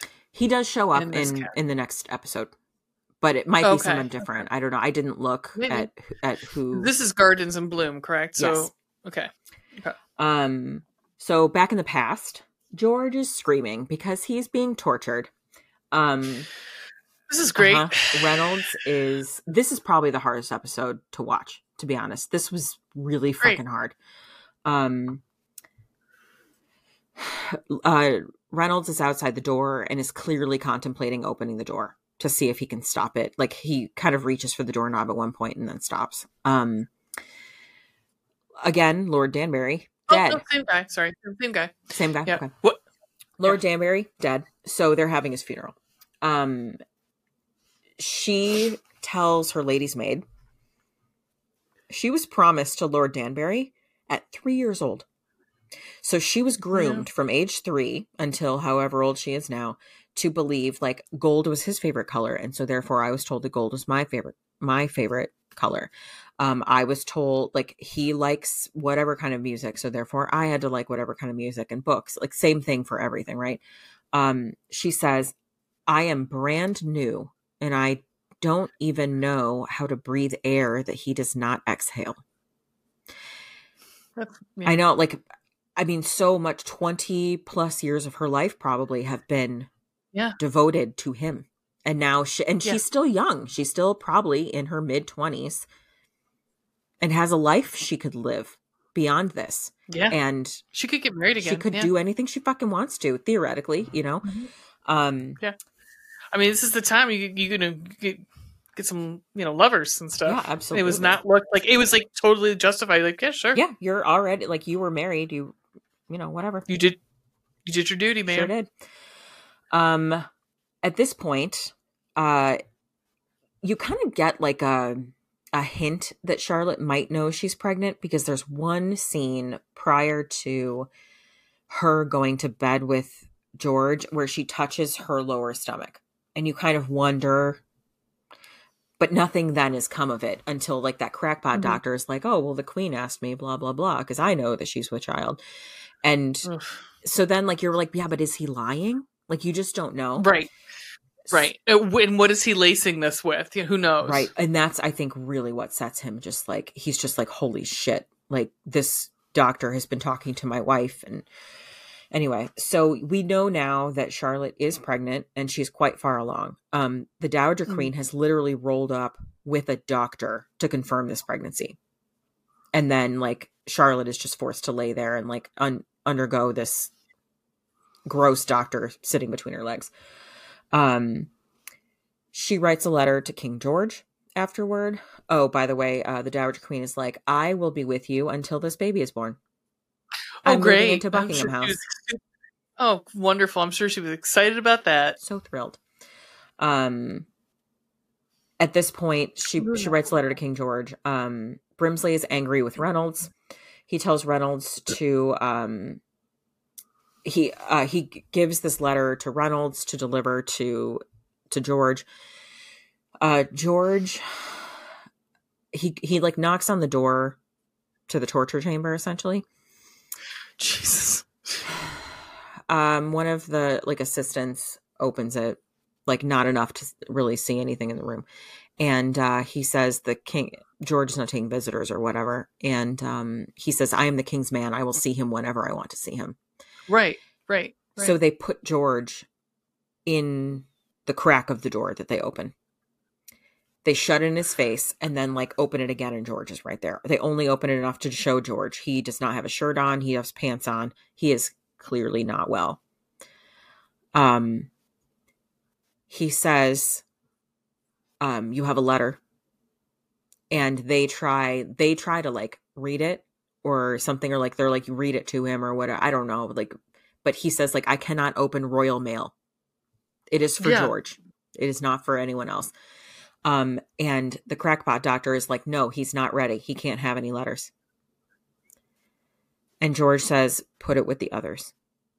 So while you might think that this is the first letter that the queen has written him, it is not. So Reynolds goes and puts it in the observatory with a stack of other letters that have the same handwriting. They're all from Charlotte. Yeah. Luna, go upstairs. Go. I also wrote the shit doctor won't let him leave, which I assume I'm talking about George at that point. At this point, because Lord Danbury is dead, the mourning period I think is coming to an end or something. Maybe she's still in mourning. I don't fucking remember. I think it's a year at least. I think they expedite it for this. I don't think that like official mourning might be like a week or two. Is official, and then they have to wear black for so long, and they're not supposed to get married or right. And it goes social stuff, right. And yeah. But this is the great experiment, and no one knows what's happening. So a bunch of people, all like black people with titles, roll up to Lady Danbury's house, and it's like, what happens now with your line Right. of succession? Does your son take the title or not? And she's like, honestly, I have no idea.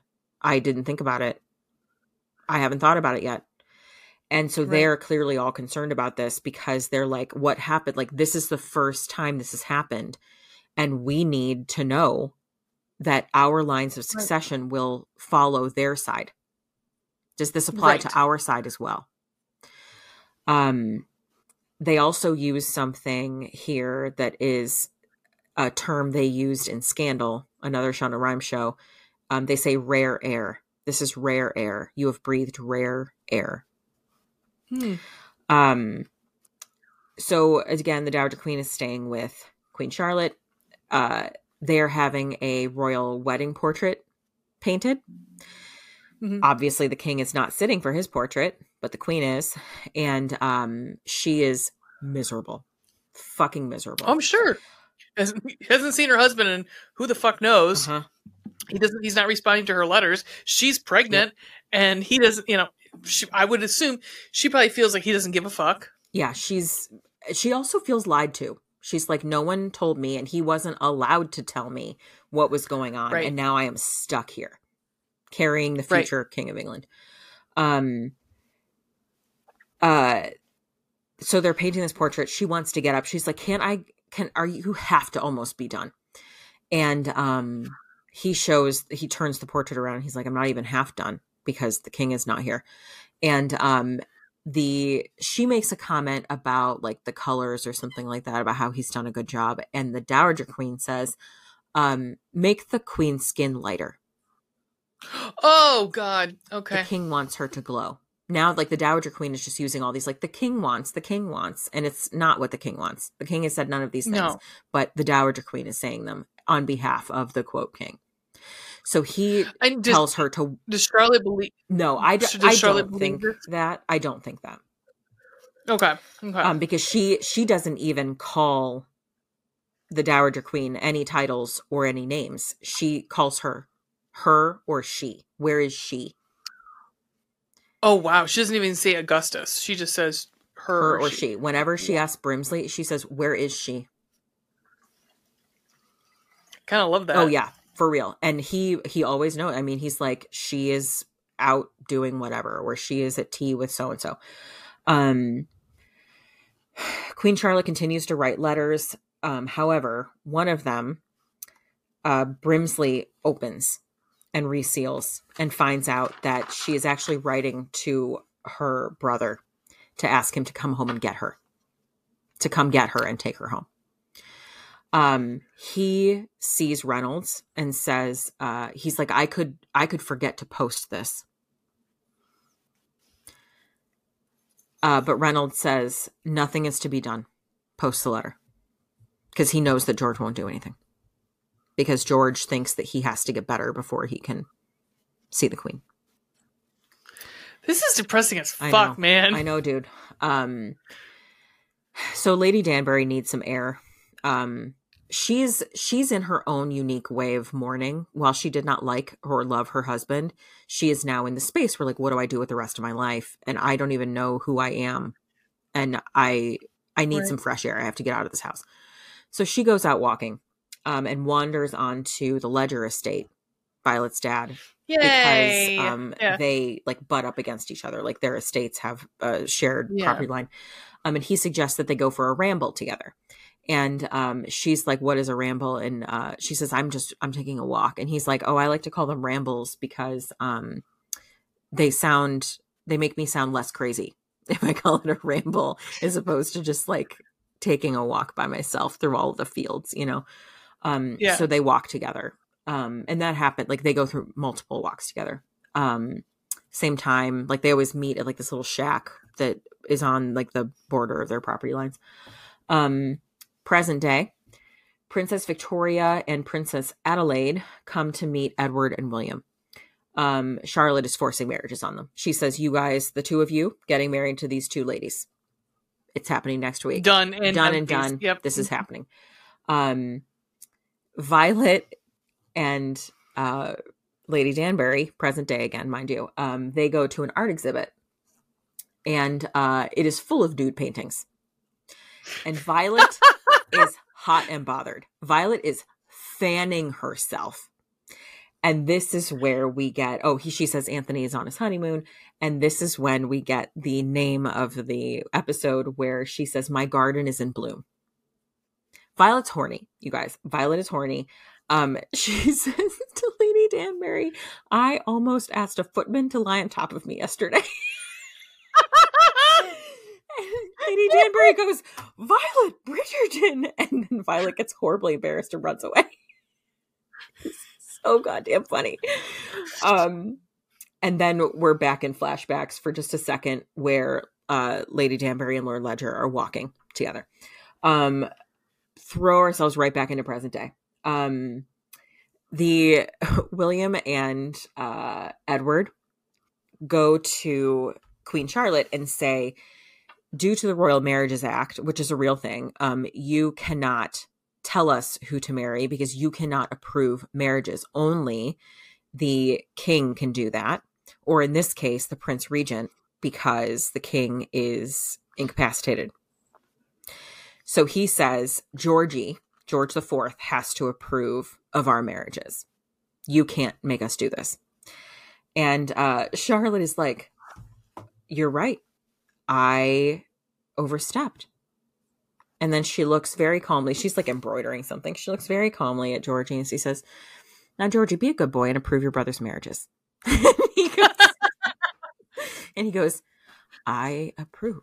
The boys are so pissed off. How old is Georgie at this point? They're all, my God, they've got to be like, they're all adults. Every single child is an adult. Oh, okay. So they're they all have to be in their 20s and above at this point. Okay. Okay. So her brother arrives. Flashback. Her brother arrives. And she says, I want to go home. And he, of course, says, you're emotional. And she threatens to behead him. Oh, jeez. Yeah. But he says, like, I can't take you home. You are literally carrying the next heir to the English throne. Right. And more so, something that he did not tell her was that he negotiated an alliance between their two countries. Like, it's the political nature of the marriage that he negotiated for her. And he's like, I can't. Right. I would basically be starting a war if I took you home. A war that our country would not win. It's called treason, it's literally called treason. I cannot take you. Lady Danbury is again trying to figure out what to do, and so she's meeting Ledger at this house again or like that little shack or whatever to go for a walk, and the two of them almost kiss. I'm gonna leave you with that for now. Okay. She's single. He's got a cunt of a wife. Not gonna hate it. Stay tuned. So, she's again in trying to figure out what she is going to do, Lady Danbury. She is told to seek the kindness of a male relative or remarry. Those are her options. Her husband has spent more money than she realized. And she could very well lose the house that she lives in and her title. She could be completely penniless. So the solicitor is literally like, remarry or depend on the generosity of a male relative. Cool. Yeah. She gets real pissed and starts like kicking the bed that her husband's bed, basically, and like ripping the linens off of the bed and stuff like that. And like composes herself because can you hear this ruckus that's happening behind me? Not really. Every once in a while. I'm gonna hope the microphone doesn't pick it up because they're both being dickheads tonight. Anyhow, they're fine. Don't worry about it. Okay, so the Dowager Queen is talking to Charlotte, and so she doesn't make a decision in that moment. She does not make a decision in that moment. Okay. She doesn't make a decision until the end of the next episode, basically. Okay. the Dowager Queen says, you've done your duty. You conceived an heir. As for my son, you don't even have to see him again if you don't want. At least not until we need another heir. Because you need an heir and a spare. Yep, heir and a spare. Yep. Which is so nice. There is a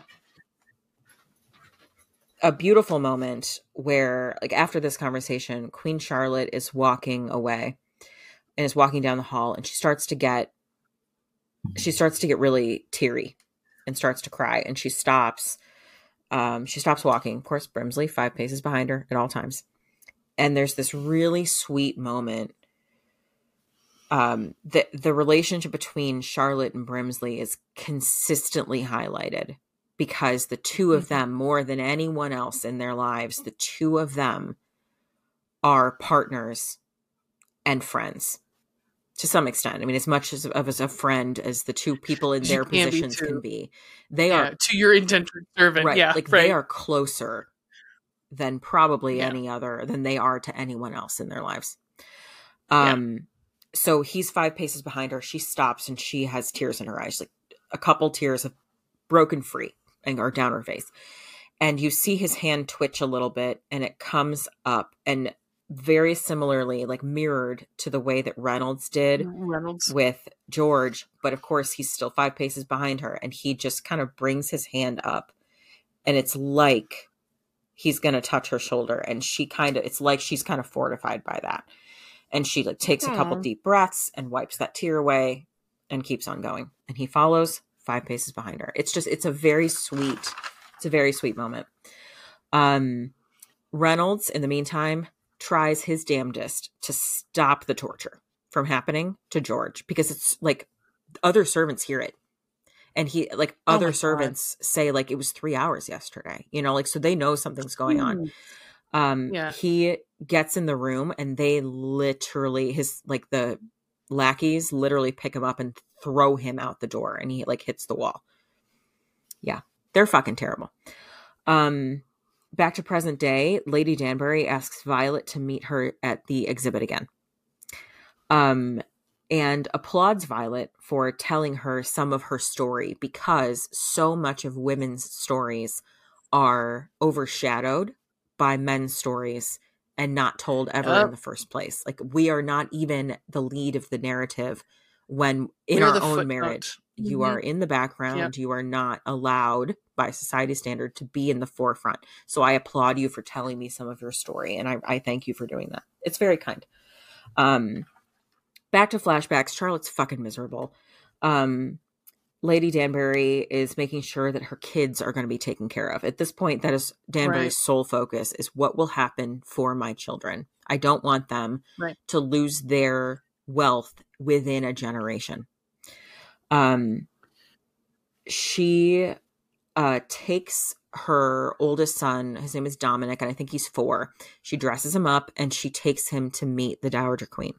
At this point, the Dowager Queen is refusing to say whether or not the line of succession will follow.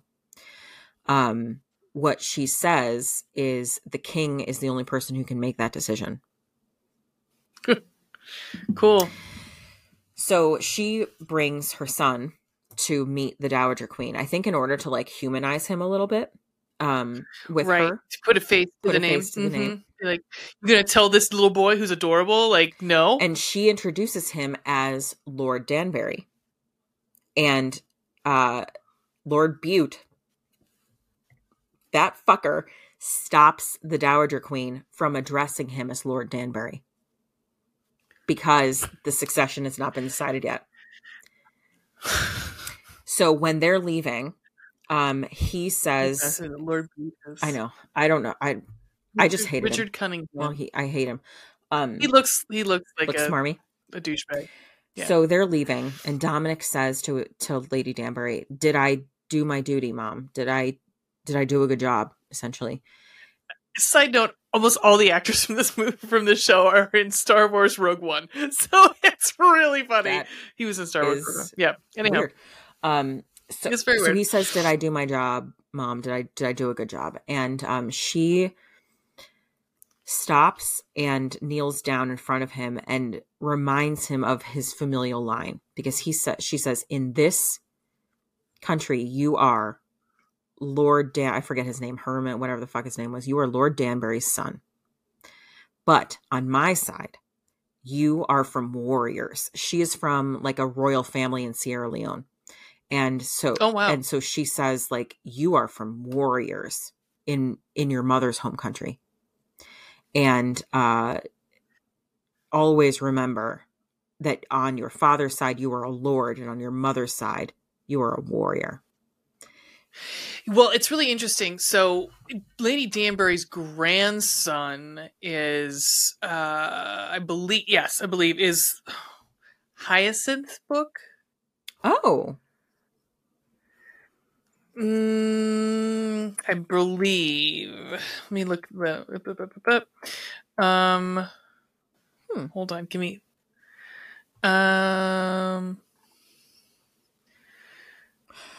I could see that,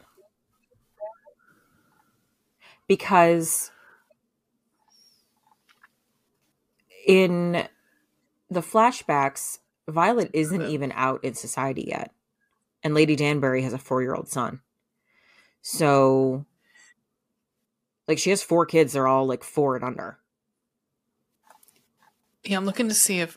Can somebody just give me the fucking... Okay. Bridgerton books. I forget. I don't remember what Hyacinth's book is called. I believe It's in His Kiss, possibly, is hers. Yes, Gareth, Gareth, Lady Danbury's grandson. And Hyacinth. Yep. Okay. There's something with his father in that book, if I remember correctly, because they do a whole bunch of like sleuthing together in that one. Because his father marries an Italian woman. Like, his father ends up not being, but I don't know if that is like, if that's this same person Dominic, or if it's somebody else. Right. Because you only see the kids like a couple times. But I mean, a nanny is caring for them. You know, like, it's weird that he was brought out with his mother for an outing. Yeah, like, so the summary of that book is Gareth St. Clair receives an old family diary found among his late brother's belongings, but it's written in Italian. Gareth's grandmother, Lady Danbury, reintroduces him to Hyacinth Bridgerton, who can translate. Together they discover past secrets and the key to their future. There's a lot of sneaking into places and sleuthing, because Hyacinth ends up being more along the lines, like, more like closer in character to Eloise. So that's fun. Anyhow, sorry. So in the meantime, Lady Danbury, during their discussions, her discussions with Lord Ledger, she mentions that, like, her birthday is next week. And she's not even looking forward to it, because, like, why? Right. So there was this thing at the beginning, or a thing when Violet and Lady Danbury saw each other at the church on the day that Violet was sad about Edmund because it was his birthday. She tells Lady Danbury about how her father used to make them all birthday hats, or used to make her birthday hats every year. And how she still has them all, and how she made birthday hats for her own kids. And yeah, and it's a sweet moment, but, like, also at the time I was kind of like, whatever. Well, that comes back. It's going to come back. Yeah, it's going to come back because Lord Ledger is making Lady Danbury a birthday hat for her birthday. And he's still married, right? Still married. Okay. So so he's making this birthday hat. Lady Danbury, in the meantime, ends up seeing Queen Charlotte. And this is the first time she's seen her since Lord Danbury died. Lady Danbury has not mentioned any of the things with the line of succession to Charlotte, because she does not want to burden Charlotte. She knows that something is going on with the king, and she knows that Charlotte is pregnant. And so she does not want to stress her out or do anything that would add to Charlotte's burden. Yeah, what's going on with her? Yeah. Exactly. At this point, we get a much kinder version of Sorrow's prayers from young Queen Charlotte to Lady Danbury. Yeah. She goes, she says something like, "Oh, that's right. I haven't seen you since Lord Danbury's passing. Sorrow's prayers." However, at this point, maybe actually, I'm sorry, it's Charlotte actually goes to Lady Danbury's house, kind of like unannounced. And this is the first time that she has seen Lady Danbury since Lord Danbury passed. And Charlotte is literally like, I cannot go home. And I cannot go back to Germany. So can I please stay with you? That's a thing. That's a big thing. It's a very big thing. And she says to Lady Danbury, "You are my only friend." And Lady Danbury says to her, kind of like, I'm not your friend. I would like to be your friend. I've been your lady in waiting, but I would like to be your friend. So how about we start over? And so they kind of like form a new friendship out of this. Like she sees that Charlotte is not happy, just so depressed, and pregnant, which of course is going to like make it worse. And she feels very stuck. And, right. Your hormones already. Right. Yeah. Back to present day. People be getting married. And William and Edward, as I said, are getting married. William is scared. He goes up to Charlotte and he says that he's scared. And she's like, "Why?" And he said, "I'm scared that I won't be able to love her." Because she says, like, you need to get married because it's your duty. And hopefully you can love her. And she says something that's quite beautiful. She says, "Love is determination. Love is a choice one makes. You take someone in marriage and you choose to love them."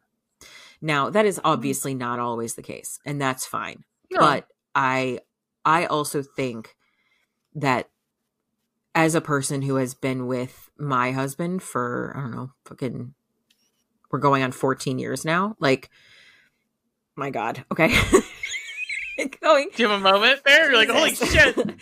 But like after you have been with someone for many years ongoing,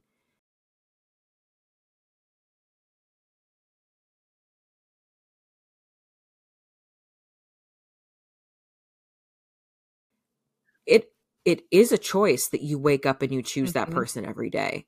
Yep. You choose that it doesn't always work out, and that's fine. And I am the first person to say that not every relationship works out. Not every marriage works out. But if you still respect that person, you still care for that person, and you wake up every day and choose that person, you have a fighting chance. And if you don't, then you don't. Yeah. But she's basically trying to say, you will love them if you choose to. Yeah. It's a beautiful humanizing moment for Charlotte, because we don't have many of them. But as the season progresses and as we learn more about young Charlotte, we see more cracks in present day Charlotte, and we see some of young Charlotte shine through. And it's very sweet, and I think kind of necessary. Going back to flashbacks, Queen Charlotte's real pissed at her brother and says, "You sold me." She's just so irritated. Yeah, I mean, that's pretty much what she said. You sold me. Yes. And she is leaving to go to Kew. She said that she's coming back. He had gone to Lady Danbury's to get her and brought her back to Buckingham House. And as she's walking in the house, she stops and he's like, "What is going on?" She turns around. She says, "You sold me off to be the Queen of England. I am off to be the Queen of England." And she gets back in her carriage and she rolls off to Kew. In the meantime, Lord Ledger rolls up to Lady Danbury's house to give her the birthday hat. I'm going to guess he's going to give her more than the birthday hat. He certainly did. There is a moment, though, for Lady Danbury when, like, she's in she's in this bed staring at the ceiling again. She's clearly having a better time. But like she's staring at the ceiling and you get this moment where she's just like, I don't want to be staring at the ceiling. And so she like pushes him and like gets on top. And I mean, but again, like she's covered. Like she has like a thing on. He's naked though. Okay. I'll take it. Mm-hmm. Not complaining. So, you know, Lady Danbury has now realized she has a garden because she has never ever enjoyed sex. Yes, I like it. And that's it. Like, they talk about that. Like Lady Danbury realizes that she has a garden. And that's the discussion that I think when she meets with Violet at the exhibit for the second time, she says, I did not realize I had a garden until after my husband died, and I entertained it. I flourished that garden after my husband died. Do they, so just because, I mean, I would assume they don't fulfill the act because, like, not fulfill it, but he doesn't come in her because he would be, I mean, I would have assumed they'd be afraid that she'd get pregnant. There was this moment, did I write it down? I don't know if I did. I did. I don't think I wrote it down, but he, he is talking to her. Oh, maybe we haven't even technically gotten there yet. But he does say, she says something like, you cannot come inside. And he says, I will not come inside. So I'm guessing that he did not come inside. Anyway, present day, Lady Danbury is looking for something in her suitcases and whatnot. She's looking for the birthday hat and she does find it that he made for her. But we flash back to the Queen rolling up to Kew in search of King George. That fucking terrible doctor tries to stop her. And she was like, fuck that. And like walks right by, storms into the room where they are literally burning him with hot pokers. Hot poker. What was the point of that? I don't know. Hot poker in the fire. You see them like bring it out and put it on his leg. Like on his fucking leg for like what reason? The humors that are in his legs. On his legs. So she talks to George and he is not well, clearly. No, I'm like, sure not. He's literally being tortured. He's not okay. She goes up to him and holds his face and talks to him and is like, remember me? I'm Charlotte. I'm Charlotte. You're just George. You are Farmer George. I need to talk to George. I need George to come back. And she takes his hand and puts it on her belly. And he kind of like goes still. And she's like, do you feel that kicking? That's the future king. And she's able to like pull him back. And she goes back outside to get Brimsley and immediately dismisses the doctor and says, you're lucky I am not doing worse than just dismissing you. Get the fuck out. And tells Brimsley, we are moving to Kew. And that's how we get to the final episode. Okay. She's living at Kew with George, obviously. The Dowager Queen is real pissed that this doctor has been dismissed. And the Dowager Queen expresses a concern that Charlotte is actually trying to rule over George. Which... Somebody's got to rule. Somebody's got to do something. I mean, I remember you and I saying in the first season, who is actually running the country? Like, where is the king? Before we knew what was going on. Like, it was kind of clear that, like, the Queen was extremely involved in day-to-day operations.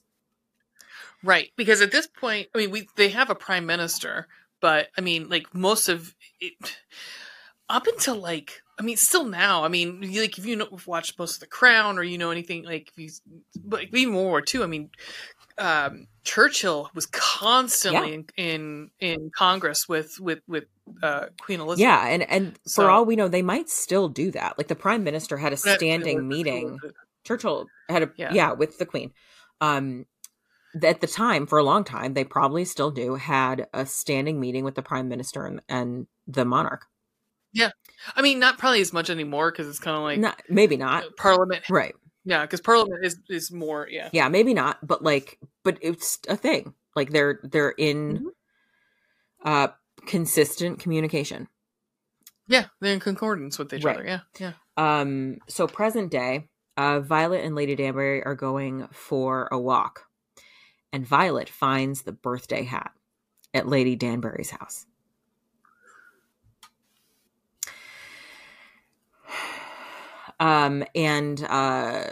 Again, present day, Queen Charlotte is sitting for a royal portrait with all of the children.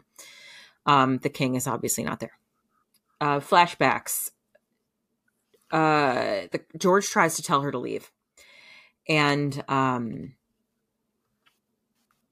she obviously won't. She's like, no, absolutely not. I'm not going anywhere. I'm here with you.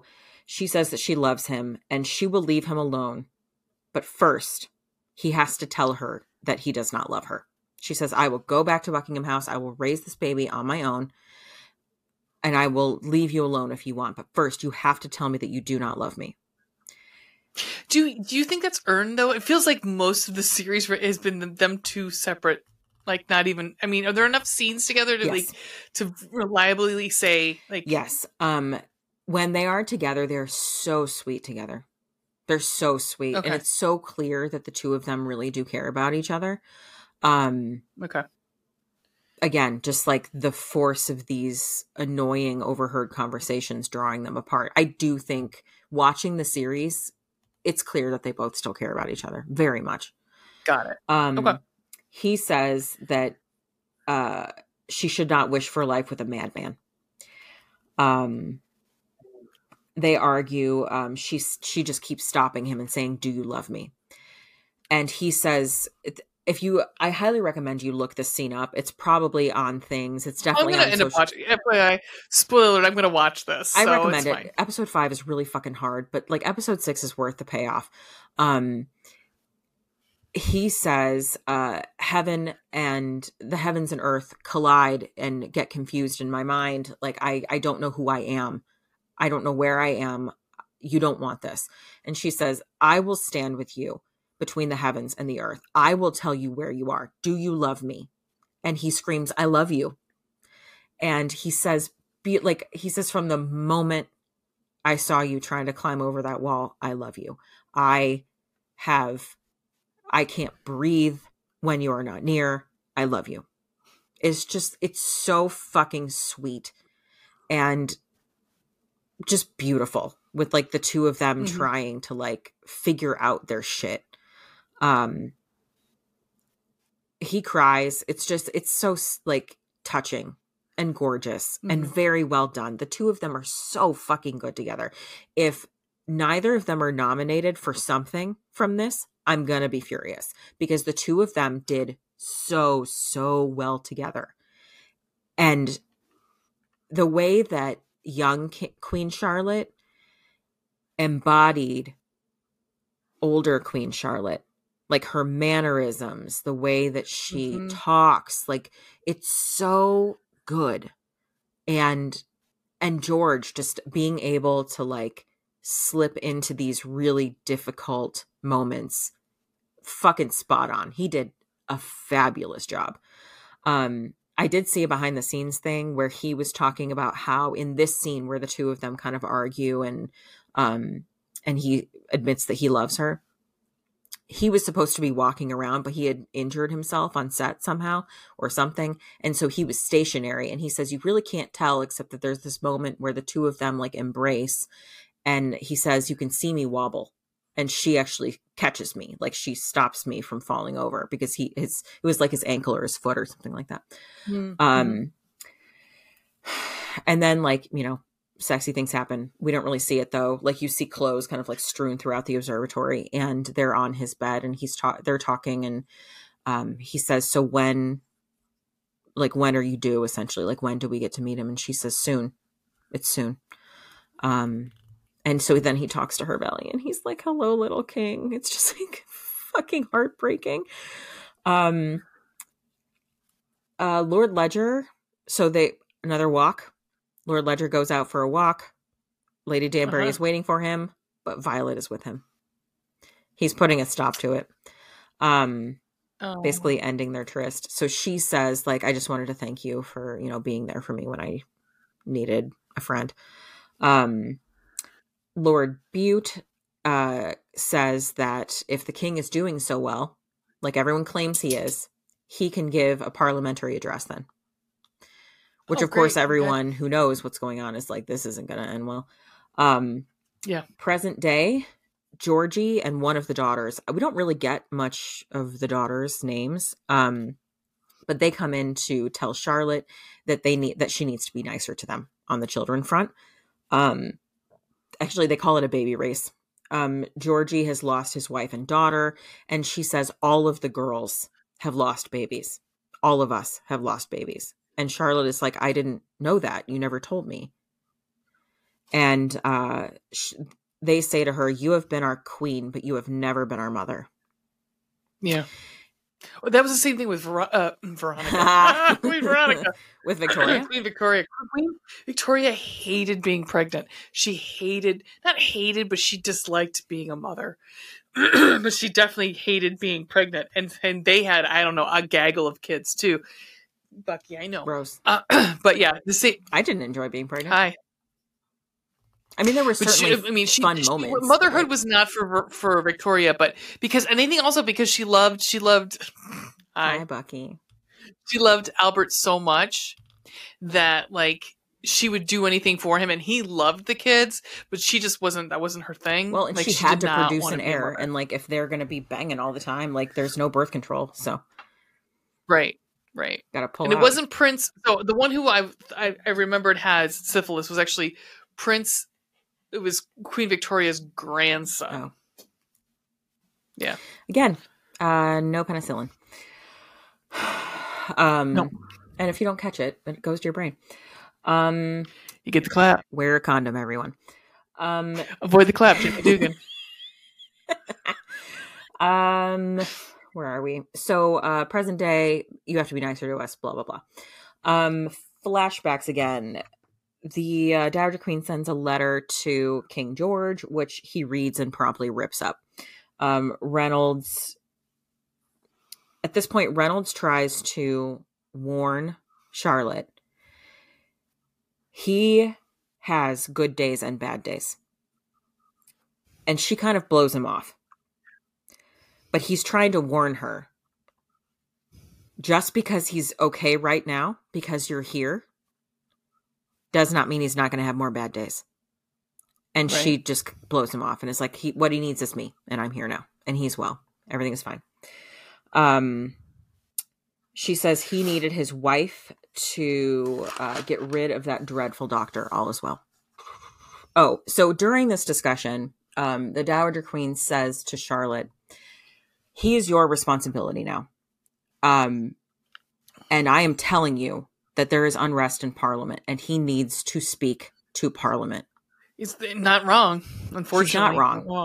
She's not wrong. So Charlotte does tell George, you must address Parliament. We need to return to Buckingham House. So they do.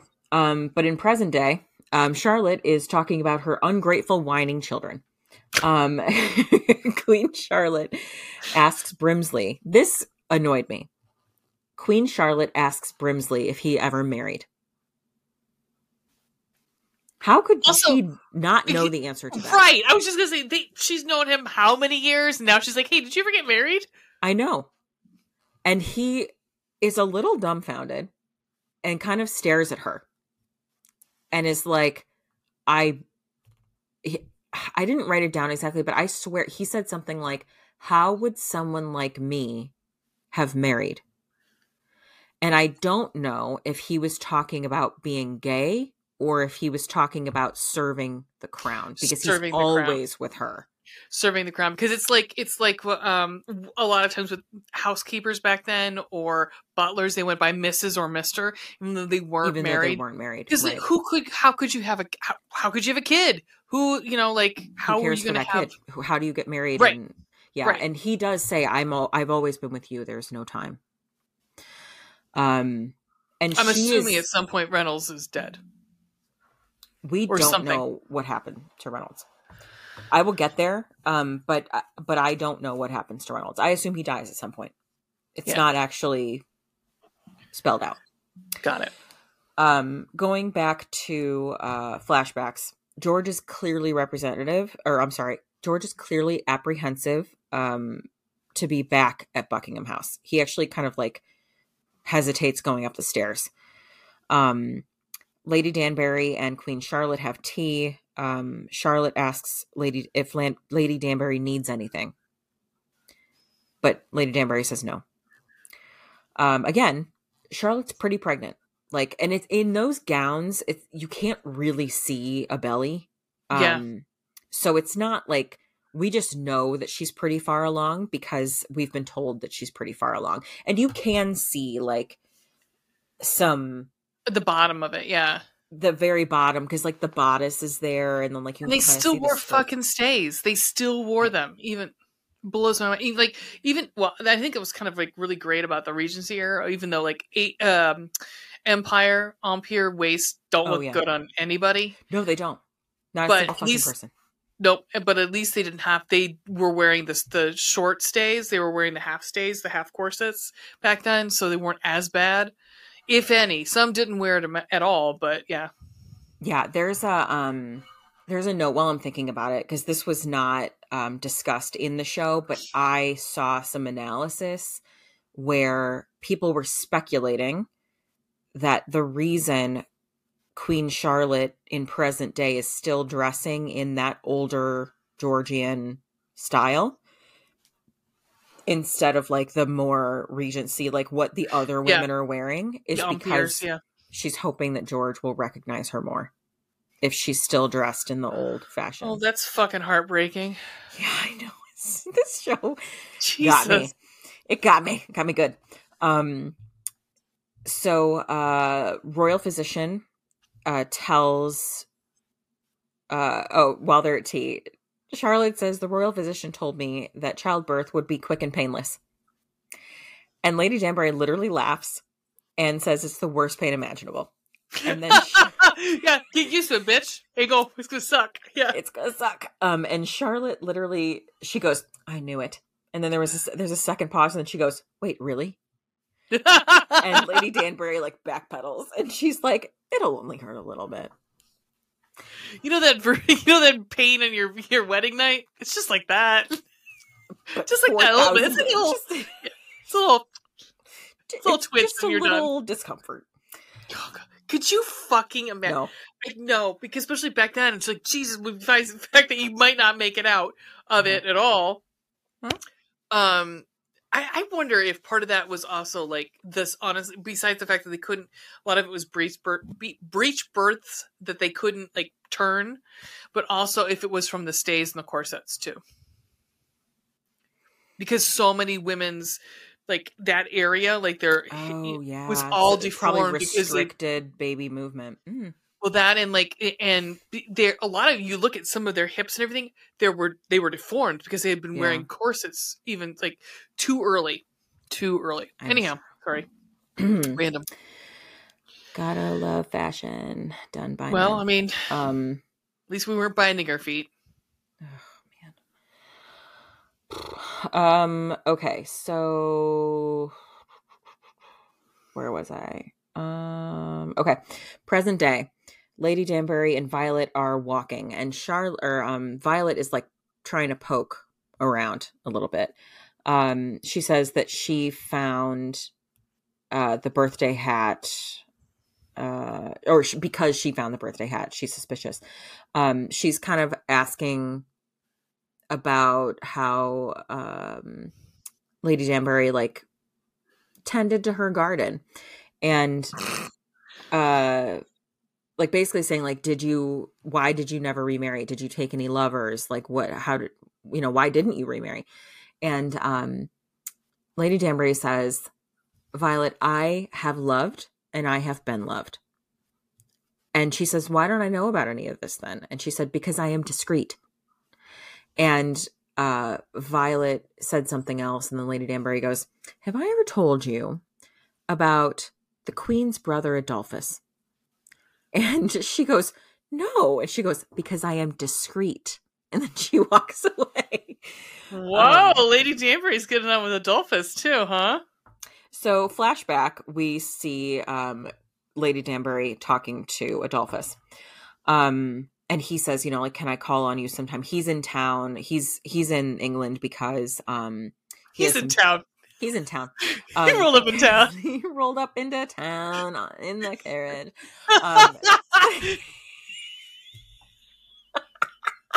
He's staying at the local Hilton. It's fine. That's exactly. He used the hotel motel Holiday Inn. Four Seasons. He's at the Four Seasons. He Uber carriaged over to her place. So he's around. By the way, I see what shirt you're wearing, and I love it so much. So I see what shirt you're wearing. Yeah. But he basically says, like, can I call on you sometime? And she's like, yeah, that would be great. George is trying to write his speech to Parliament. He's very nervous about it. And Charlotte comes in and is talking to him, says, you know, your speech will be great. It'll be totally fine. And then she goes into labor. Oh, okay. It's going to be great. Oh, my God. By the way, she's baby's coming out of my vagina. Yes. She's basically like, maybe I can offer you a distraction. And I'm pretty sure at first that she's talking about sexy things, but then like she goes into labor. So George is seen like running down the hall, runs into Reynolds and is like, where is the royal physician? She needs opium. She can't do this without opium. And of course, all right. Right? Men are not allowed like in the birthing room, right? Like back then. So Reynolds says, I think that honestly, was that till like the 70s? Yeah, literally. That's like within the last 50 or so years that became a thing, at least in America. I don't know, like I don't know if otherwise.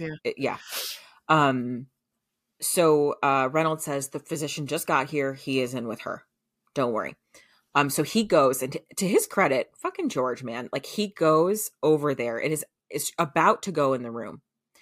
But the Archbishop of Canterbury and Lord Bute, that fucker. Lord Butt. Let's call that Lord Butt. It's Lord Butt. Lord Butthole. They stop him from going in. And they're like, it's very improper. Gentlemen are not allowed in the room. And so he's like, fine. And so he's kind of like pacing outside of the room. And then Lady Danbury comes out. She's in the room with Charlotte. And she says, she's asking for you. And so he's like, fine. And so he turns around and he starts to walk toward the room again. And the Archbishop of Canterbury blocks him, stands in front of him. And we get this big dick energy move where George says, and I've also seen this on social media. George says, do you like being the Archbishop of Canterbury? And he says, yes. He says, would you like to remain the Archbishop of Canterbury? And he says, yes.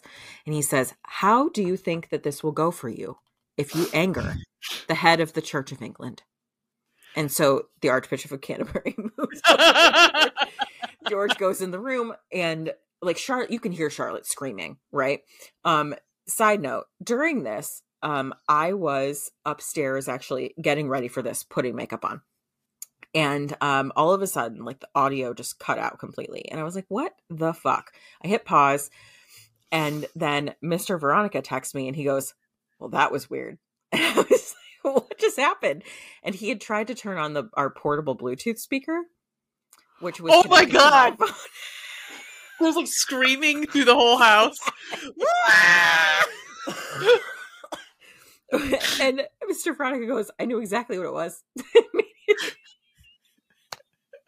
He was like, but he goes, but you weren't like that.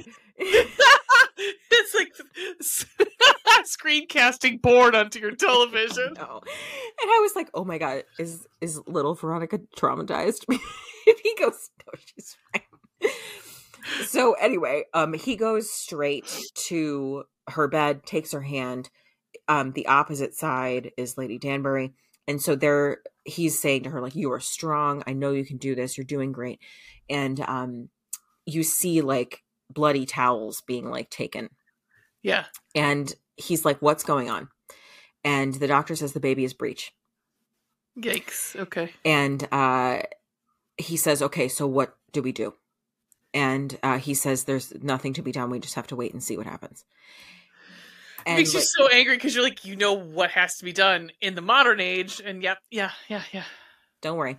So George looks at Lady Danbury and says, "You've been here before, right?" And she says, "Yes, 4 times." And he says, "Does this look normal to you?" And she says, "There's a lot of blood." And Brimsley, who is facing the window, like he's not facing the room, but he's always with her. Yeah. Is facing the window. He kind of looks over his shoulder and goes, "It is a lot of blood, if I do say so myself." And the doctor says, "I assure you this is all normal. And this is how women die." Yep. And George, again, big dick energy on this one. He goes, "Charlotte, I am a farmer, and I know that with horses and with sheep, there are things we can do to help. And I need you to trust me, and we can do this." And he looks at the doctor and he says, "You know exactly what I'm talking about." And he says, "But this is a royal baby." And he says, "I don't care. We will do it. We will try." And so he says to Charlotte, "We need to reposition you. We need to scoot you to the end of the table." And so or to the end of the bed or whatever. And so that's the last that we see. Like we see one last scream from her, and then we see George holding a baby. So George actually saved the baby. George saves her and the baby. Yeah. Now, again, I don't know how historically accurate that is, but in the show, beautiful. I was just going through memory. And the reason they go on to have 14 more kids. 14 more children, or at least 14 more pregnancies.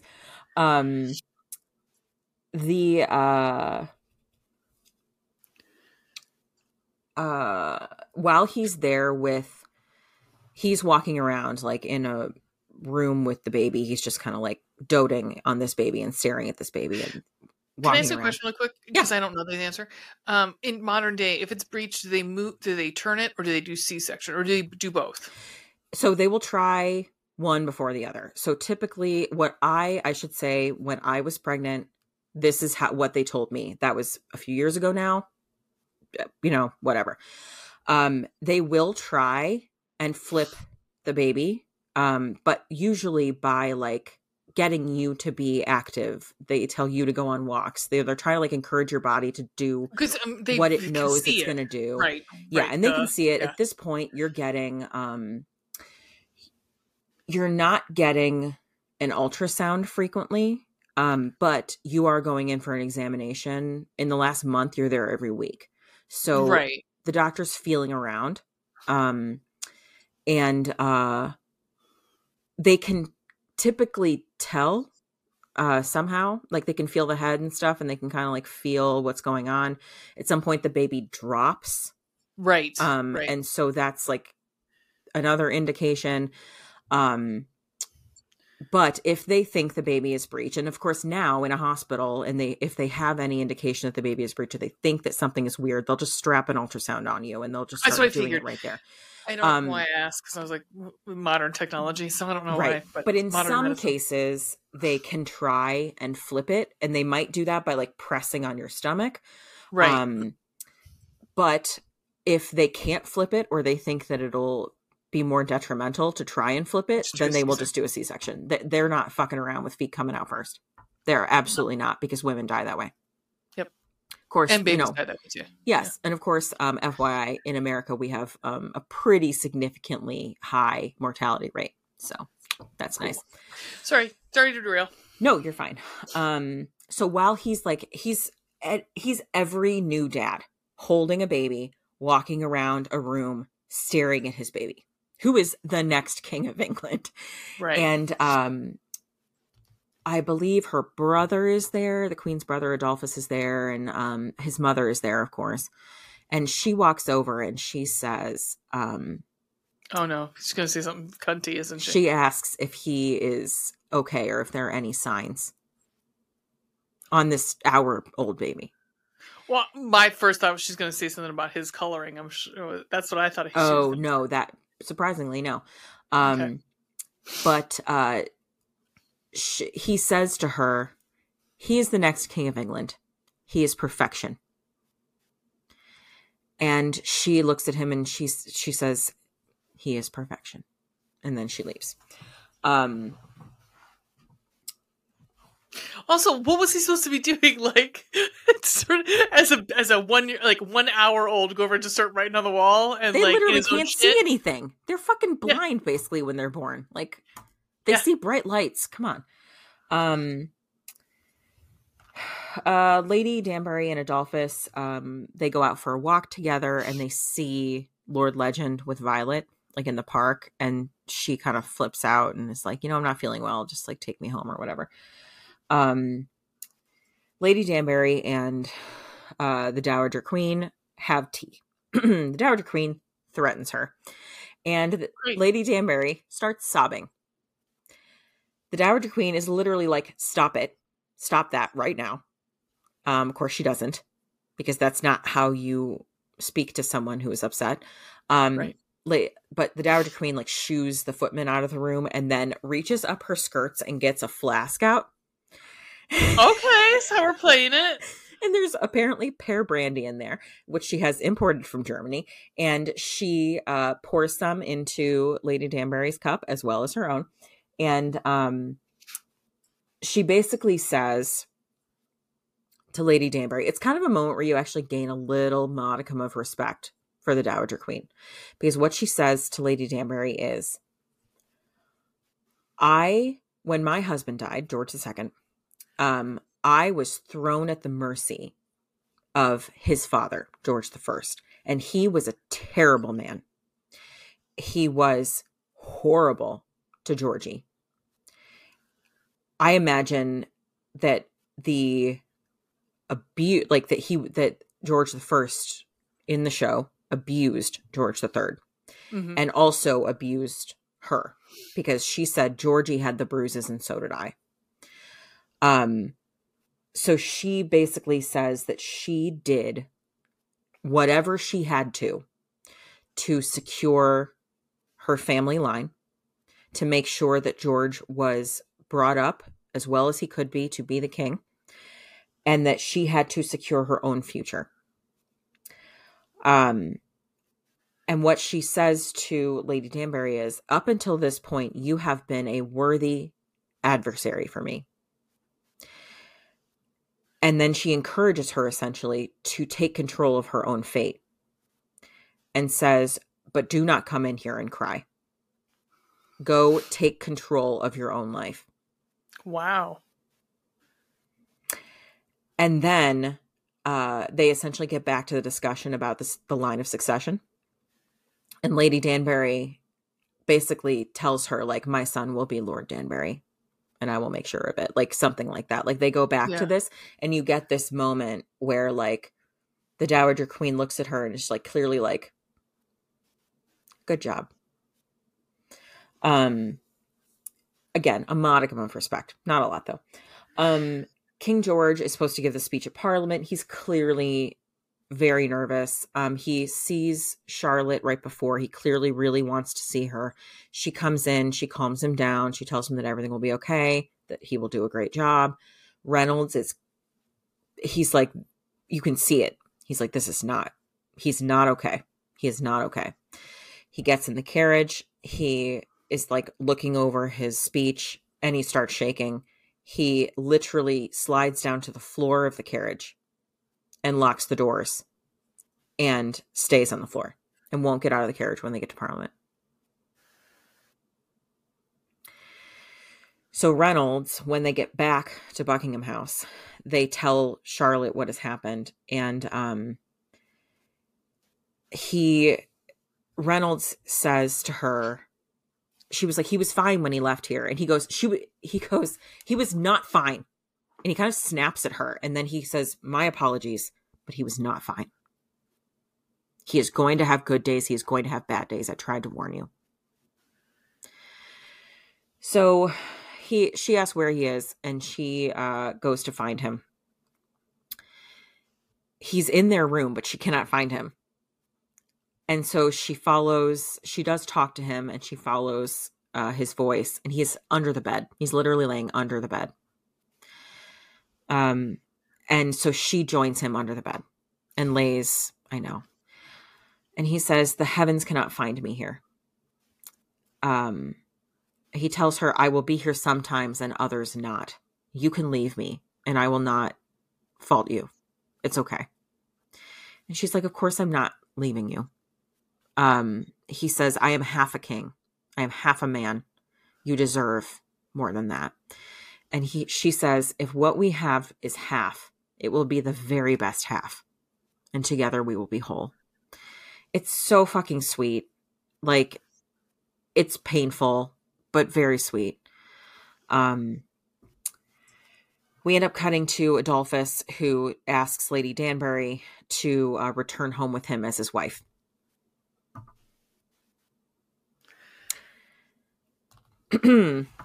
Present day. Violet is gearing up to confront Lady Danbury. She asks the maids to find all the boxes that contain the birthday hats from her father's house, and to tell the cook that she's inviting Lady Danbury to tea on Friday. Back to the flashbacks. Lord Bute and What's His Nuts, I have no idea who this other dude is, I just started calling him What's His Nuts, are grilling the Dowager Queen as to what the fuck is going on with the king. But Charlotte and King George decide that they will have a ball to announce the baby, because while they're under the bed, he says to her, like, I can't even address Parliament. That's my job. I can't even talk to Parliament. And she says, if you cannot go to Parliament, perhaps we should bring Parliament here. It's time to open the doors to Buckingham House. And so they tell Lord Bute and What's His Nuts that they're going to have a ball to like essentially introduce or welcome the new baby. Of course, the baby won't be in attendance, but like, you know, whatever. Right. Reynolds is very nervous that this will be happening, clearly. Charlotte is in this fucking beautiful blue gown. Gorgeous. Absolutely amazing. They're standing in front of the royal portrait that he was not there for. He was added later because he did not sit for the portrait. And he is feeling down about that like he couldn't even sit for this portrait. And he reaches up to touch her face, but his hand is shaking. And so she takes his hand and holds it in both of hers. And in that moment, like, Reynolds starts to step forward, but he stops because Charlotte is able to calm him down. They get to the top of the steps. They're announced. And there's like this moment where you're kind of like, holy shit, is he not even going to walk down the stairs? And he nearly freaks out at the top of the steps. But she calms him down and says, it's just me and you. What we're going to do is turn around and we're going to wave and smile. And then we're going to go down and we're going to dance. So she gets him down the stairs. She gets him to the dance floor, and he kind of shakes his head at her when they get onto the dance floor. He's looking around. There's all these people. And she looks at him and she says, there's no one here but you and me. Don't look at them. It is only you and me. And so he focuses on her. And then we get this song. I'm not sure if you've heard this song, but it's by, I believe the name, I don't know how to pronounce it, but it might be Za. But the name of the performer is SZA. And it's a song called Nobody Gets Me. It's very good. SZA. You know what I'm talking about? SZA. Okay, thank you. I'm with it. I'm a cool mom. I know a friend of mine, her daughter went to see SZA in Columbus recently. Yeah. Her voice is fucking incredible. I've not heard her at all. I know the name. That's yeah. Look it up. Her voice is fucking amazing. I don't know what's real and what's doctored, but gorgeous. So they dance. It's very cute. They get a beautiful little kiss at the end. In the meantime, Adolphus is talking to Lady Danbury and is like, are you, can you please? Are you in or out? Yeah. Or in or out. Yeah. And he says to her, I need an heir. You are still young enough to have babies. I will take your existing Danbury children in as my own. But I still need an heir. And that's kind of when she starts to like really not get interested in this idea. And she says, I am just now learning. I have already been married. I am just now learning what it is like to live without breathing his air. I don't want to have more children, and I do not want to get married again. And amidst all of this, she's thinking to herself, I need to secure my children's line. Right. Right. So she makes a decision. I think surely she doesn't want to get married again, but I think that also she does not want, she would have to move to Germany. Her sons, like what happens to Lord Danbury at that point? What happens to Dominic's inheritance? Right. Right. So she turns him down. Dowager Queen tells Charlotte that she has only ever wanted George to be happy. And Charlotte says he is happy. And she says, you make him happy. And then she thanks her for making him happy and walks away. It's very cute. George and Charlotte dance one more time together. They dance to the instrumental version of I Will Always Love You. It's fucking beautiful. It's a really, really beautiful last moment.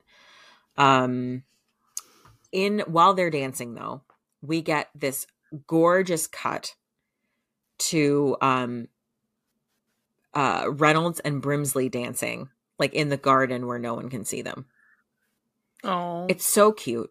And during that dance, I've seen this part online, but during this dance, we get a cut to Brimsley in present day, and he's dancing alone, as if he's still dancing with Reynolds. So at this point, like, Reynolds is no longer around, but you don't know what happened to him. Why? Yeah.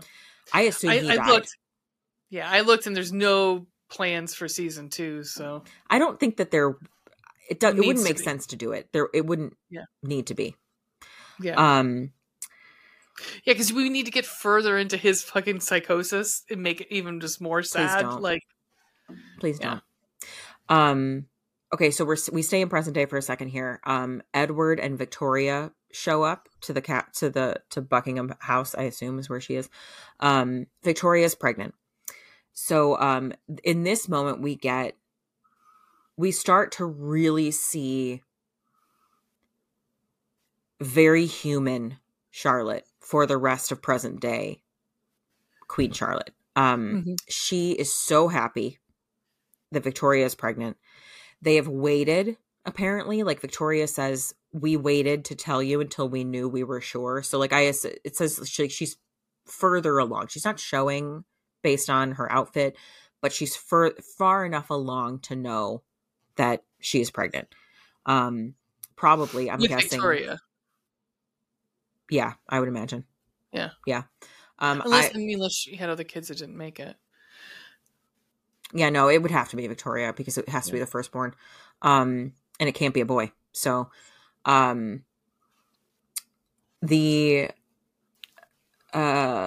assume, I guess I assume by modern standards, like she's probably out of the first trimester. Like that's kind of how I look at it. Charlotte hugs Edward, kisses both of his cheeks, is so overjoyed, so happy. Like to the point where Edward is like, what do I even do here? Like I handle this? Like they show him very like slowly putting his arms around her back to hug her because like this is the first time his mother has probably ever hugged him. Did your mother never love you? No, she didn't. No. Thanks for asking. Thanks. But it's the first motherly moment we really get. And earlier in the episode, she had been trying to convince Brimley that she had been a good mother. Like he was like, sure. But yeah, so she's very grateful that she's gotten that there is an heir to continue her husband's line. But we go back to the party flashback. Queen Charlotte is Lady Danbury is leaving, and Queen Charlotte like accosts her on the way out and is real pissed. And it's like, you turned my brother down. He has many faults, but he is a good person. What the hell? And the thing is, like, you learn very quickly that she's not actually mad that she turned her brother down. She's mad because she knows about the succession issues. And Lady Danbury did not ask her. did not bring that issue to her. And she's upset that she didn't. So what she says is, Lady Danbury's like, I couldn't ask you with the problems that you already have. And Charlotte says, we are one crown. His weight is mine. Mine is his. One crown. And she says, turn your fear into faith. Come to us with your concerns. So Charlotte is going to make sure that that line is kept. And we know it is. Like, she's still Lady Danbury, right? Right. We get one last shot at this party where Charlotte, George is trying to get Reynolds to like imbibe, like to have a drink because he never lets loose. And he's like, no, I can't, because you are my responsibility at all times. I'm not drinking. Right. So then he's like, Charlotte, have a drink with me. And she says, I can't. And, or I'm not going to. And he's like, come on. Like, isn't anyone going to have a drink with me? And she's like, just not for a bit, but I will again. And so Charlotte's pregnant again. And then we get this like really beautiful, like final kissing scene, like, you know, camera pans up. It's beautiful. And then we go to present day and we stay there. Violet and Lady Danbury are having tea. All the birthday hats are out. They kind of like, they address it, but they don't. Lady Violet is like, I'm going to pack them away. I just wanted them all to be out for a little bit before I pack them away and like, you know, put them and show them away. to you, show them in your face. Show them to you. And Lady Danbury is like, oh, why are you packing them away? And she's like, they hold so many memories. And Violet and Lady Danbury like lock eyes. Yeah. And it's very clear that Lady Danbury knows that Violet knows. But I mean, also Violet knows like her mom's a huge bitch, I would assume. Yeah, I would assume. And also they're both dead, you know? So like, but I will say it does not seem like it's going to be a thing. Lady Danbury is like, she says like Violet, and then Violet, they somehow decide like maybe Lady Danbury tells her like you should keep the hats out because they're happy memories or something like that. And then the two of them sit down for tea. Like, so it's clear that like they know, but it's an they unspoken... know, but it's not, they're not going to make a big deal about it. Queen Charlotte is going to visit George, I think at Kew. I think he's still at Kew, like present day. This is the first we see of George, of present day George in the entire series.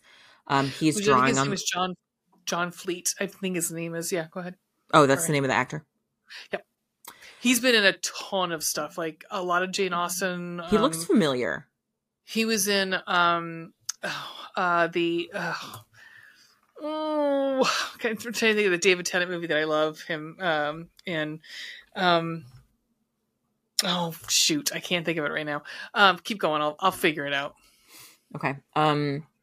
So this is the final scene, essentially. Okay. Okay. This is the first we see of George. He is drawing on the wall, and she cannot get him to pay attention to her. So she goes around to the side of the bed, and he sees her out of the corner of his eye, and he looks over, and then she drops down like behind the bed and gets under the bed. And she calls to him, and she says, just George, Farmer George. And he kneels down and like looks under the bed, and she says, come, hide from the heavens with me. So he rolls under the bed. And she says, I have great news. Tells him about Victoria being pregnant. And he's like, oh, she says, you know, Edmund will be a dad. And he's like, Edmund being a father. Crazy, you know? Like it's a lucid day for him. Sort of, kind of. In this moment, when he sees her, he knows he knows who she is. And he calls her by name. He says, Charlotte. And she says, hi, George. When they're under the bed together, he knows what's going on. Okay. she says, "Your line will live on." And it's a moment that is repeated from the party. There, she says, like, she is pregnant again, and she says, "Your line will live on." And he says, "Our line." And so they're under the bed, and she says, "Your line will live on." And he says, "Our line." And then I honestly, like, at this point, I was like, I cannot cry because I just put makeup on my face. But if I did not just put makeup on my face, I would have been a blubbering fucking mess, because then, like, beautiful cinematic work, honestly, of the two of them under this bed, where when the camera cuts back to him, it's young George. And he thanks her. And it cuts back to her. She's older, Charlotte, and she says, "Thank you." And they have this cute little kiss under the bed. It's really fucking beautiful. And he says, "Fancy meeting you here." And she kind of like giggles, like she laughs, and it's very girl-like.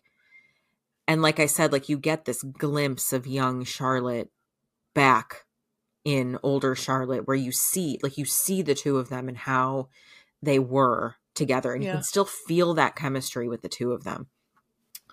And God, this is when I was like I'm almost crying just thinking about it. He says, "You did not go over the wall." She says, "No, George, I did not go over the wall."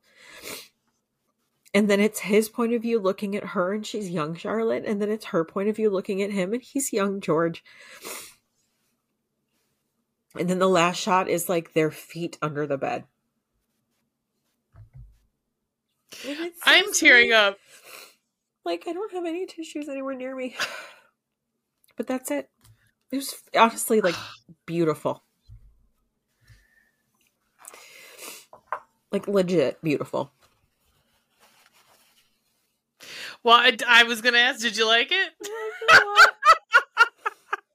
Oh, my God. It's very good. It's very good. Yeah, I mean, I knew, like, after the first episode, as you're retelling, I'm like, well, I'm obviously going to be watching this. Like, duh. Like, it's so good. And I think, much like any other Shonda show, the characters are very well developed. Right. You're rooting for some people, you hate others. You learn that even the villains have reasons for the things that they do. It's a very well told story. I don't want to read it. I would rather just watch it. Well, from what it sounds like, they just took the freaking, yeah, it sounds like it's literally the script. Like, it's right. not. I don't want that. Yeah. But it is beautiful. This was not, like, I mean, like we were just saying, this was not an original part of, like, the Bridgerton series. This was created from the fans' reactions and interest in Charlotte and George. And, I think and I think they probably, I would hope they had enough historical, like, researchers on hand to help with the story, that it actually blends really well and it works really well here. Yeah, I think it felt very well researched. Of course, like, just, this is still Bridgerton, right? It is beautiful. It is gorgeous. The opening credits, you know how, like, in season 1 of Bridgerton, they were like all those flowers or whatever. Yes. This time it's animated silhouettes of Charlotte, like, in gowns walking through hallways and stuff. And it's shorter. It's very cute. Yeah. And elegant, frankly. I mean, I guess it's cute is probably not the right word. It's quite elegant. Because she's the queen, so it's got to be a little bit, you have to step it up a little bit with costuming and everything, yeah. And like, I mean, visually it's beautiful. But the costumes, like, wardrobe, hit it out of the goddamn park. And her, especially with her hair and the crowns that they put on her, because with her hair being huge like that, and it's mirrored in present day Charlotte, where, like, she has these huge wigs, and then, like, these crowns that kind of, like, come up and, like, sit in it and up. Mm-hmm. Very similar to how they do it with young Charlotte, with like, you wouldn't be able to like put a crown, like a round crown on that. So you need like to Marge Simpson with like a little tiny crown. Yes, exactly. You know, so they really incorporated that well, where like she gets these like tall tiaras that sit in front of her hair. It's beautiful. I mean, truly, they did a fucking great job with this show. And I was very skeptical and was probably not, I wasn't thinking about watching this, but damn. All right. Let's do ratings like we do with the books on here. So how we rate things on the show is eggplants and hearts. Eggplants for how sexy was it? Hearts, how romantical was it? So out of a 5 eggplant scale, how steamy was this show? I mean, I would say it's like a solid 3. You get like some hot moments and some other moments, like very bland, boring sex that clearly only one person is enjoying. But like the man butt, nice, not turning it down. But it's not like, if we classify season 1 of Bridgerton as like probably a 5, honestly. Yeah, like on a scale. Well, I mean, yeah, like maybe 4.5. Like, well, I mean, there's not like, I get, it's a tough one because like for on B3, I would say season 1 would have been like probably a 3. Really? For film, like because we don't have any, like we don't see a vagina, we don't see like. Well, no. I mean, it's just because there's full out porn. So I mean, I guess that's kind of how you have to think about it on this. Okay. This scale. All right. So maybe like, I don't know, maybe like a 2.5. But I mean, the parts that are hot are hot. It's right. Like, so maybe 2.5. Okay. Because I would put season 2 at a 1.5 to 2. Yeah, I would say like probably 1.5 for season 2, because like, again, like you really only get like one sex scene and it's hot. Yeah. I mean, I think for like, because we say like sex and nudity. So like, yeah. You get a lot of like Jonathan Bailey butt, but you know, like. Butt Biters Anonymous. Yep. Butt Biters Association of the World. You get 3 man butts. 3 different man butts in this, I think. So George, you get George, and then you get Reynolds. Oh, and a little bit of, you don't get a full Brimsley butt, but you get some of it. So, and then Lord Ledger. Nice. Yeah. Okay, how romantical was this?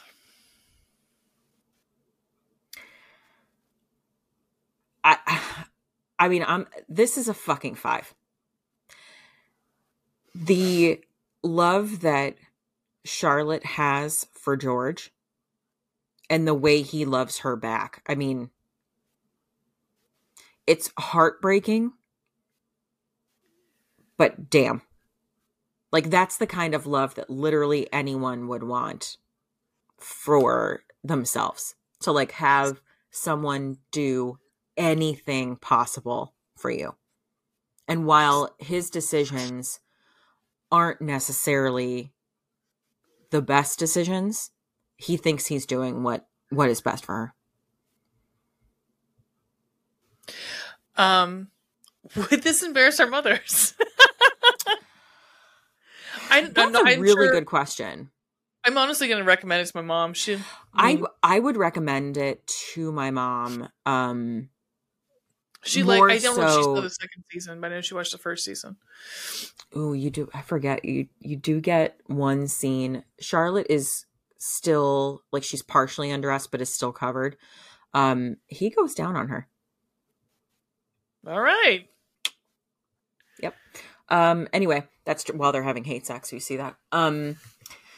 So, I would recommend it. Yeah. Okay. I would recommend it to my mom. I would not recommend season 1 of Bridgerton to my mom. I would recommend this. Yeah, I mean, like, yeah. It's emotional. But, like... Yeah. Yeah. Yeah. I don't know that it would embarrass them. You could see man butt, whatever. Right. Excellent. So we just released an episode this past week. Mm-hmm. We are gearing up to, which we have to iron out some details with the author in question. We do. We don't necessarily need to do it on that night, but we need to do it at some point. Mm-hmm. But we will be doing Authors You Should Know month. We're starting that month. Because of Bridgerton, actually. Yep. Because we try to like do it around Bridgerton because we know that a lot of people will be looking for Bridgerton takes on Bridgerton. Yeah. Yep. So, and since this is the Bridgerton we're going to get this year, probably, we assume that we're not going to get Bridgerton season 3 till next year. Yeah. This is where we're at. So we have coming up E.L. Koslow's Burn for It. Feeling the Burn, I think. Feeling the Burn. I know we think we said it 2 different ways. I know. I think it's Feeling the Burn. Feeling the Burn. It is a Galatea. Galatea, whatever, how you want to say it. However the proper way of saying it is. Yeah, so that's coming up, and we're actually going to speak with EL, so we're very excited. We've known her for a little while here, but we actually get to see her face to face, and it's going to be fun. Super excited. Super excited. Mm-hmm. We love her work. If you've not seen, not read the Words series. Oh, I think it's Dirty Words. But yeah, she has Foreplay on Words up for pre-order right now. Yeah, because it's a re-release. We've read almost all of them, I believe, at this point. They're awesome. 3 at least. Yeah. Mm-hmm. I will reread them. I know she's making some changes, and I will reread them. It's fine with me. They are steamy as fuck. So if you were looking for some steamy reads. Oh, yes. Mm-hmm. And well researched. Bound by Words is super fucking that book steamy. Was hot as fuck. They're all hot. Like, yeah. Damn. Yeah, a lot of there's some if I remember correctly, there's at least some spanking, I think, in Mark My Words, but I think so. I think there's some in Foreplay as well. Oh, there's a lot of everything in Foreplay. In Foreplay. Yeah, there is, because they're getting into the scene. Mm-hmm.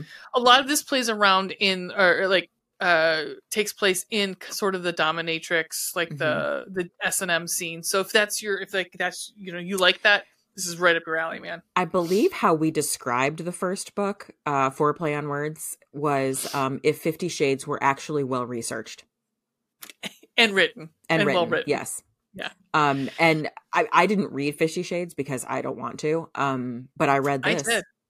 Yeah, I know you did. I did. I read both, and I can tell you quite equivocaally, this is way better. Yes. So if you liked 50 Shades, read this. It's way better. Yeah. Yeah. And if you, we're going to also release this as a podcast, also on the podcast. So it'll be an audio, but also a visual, video of it.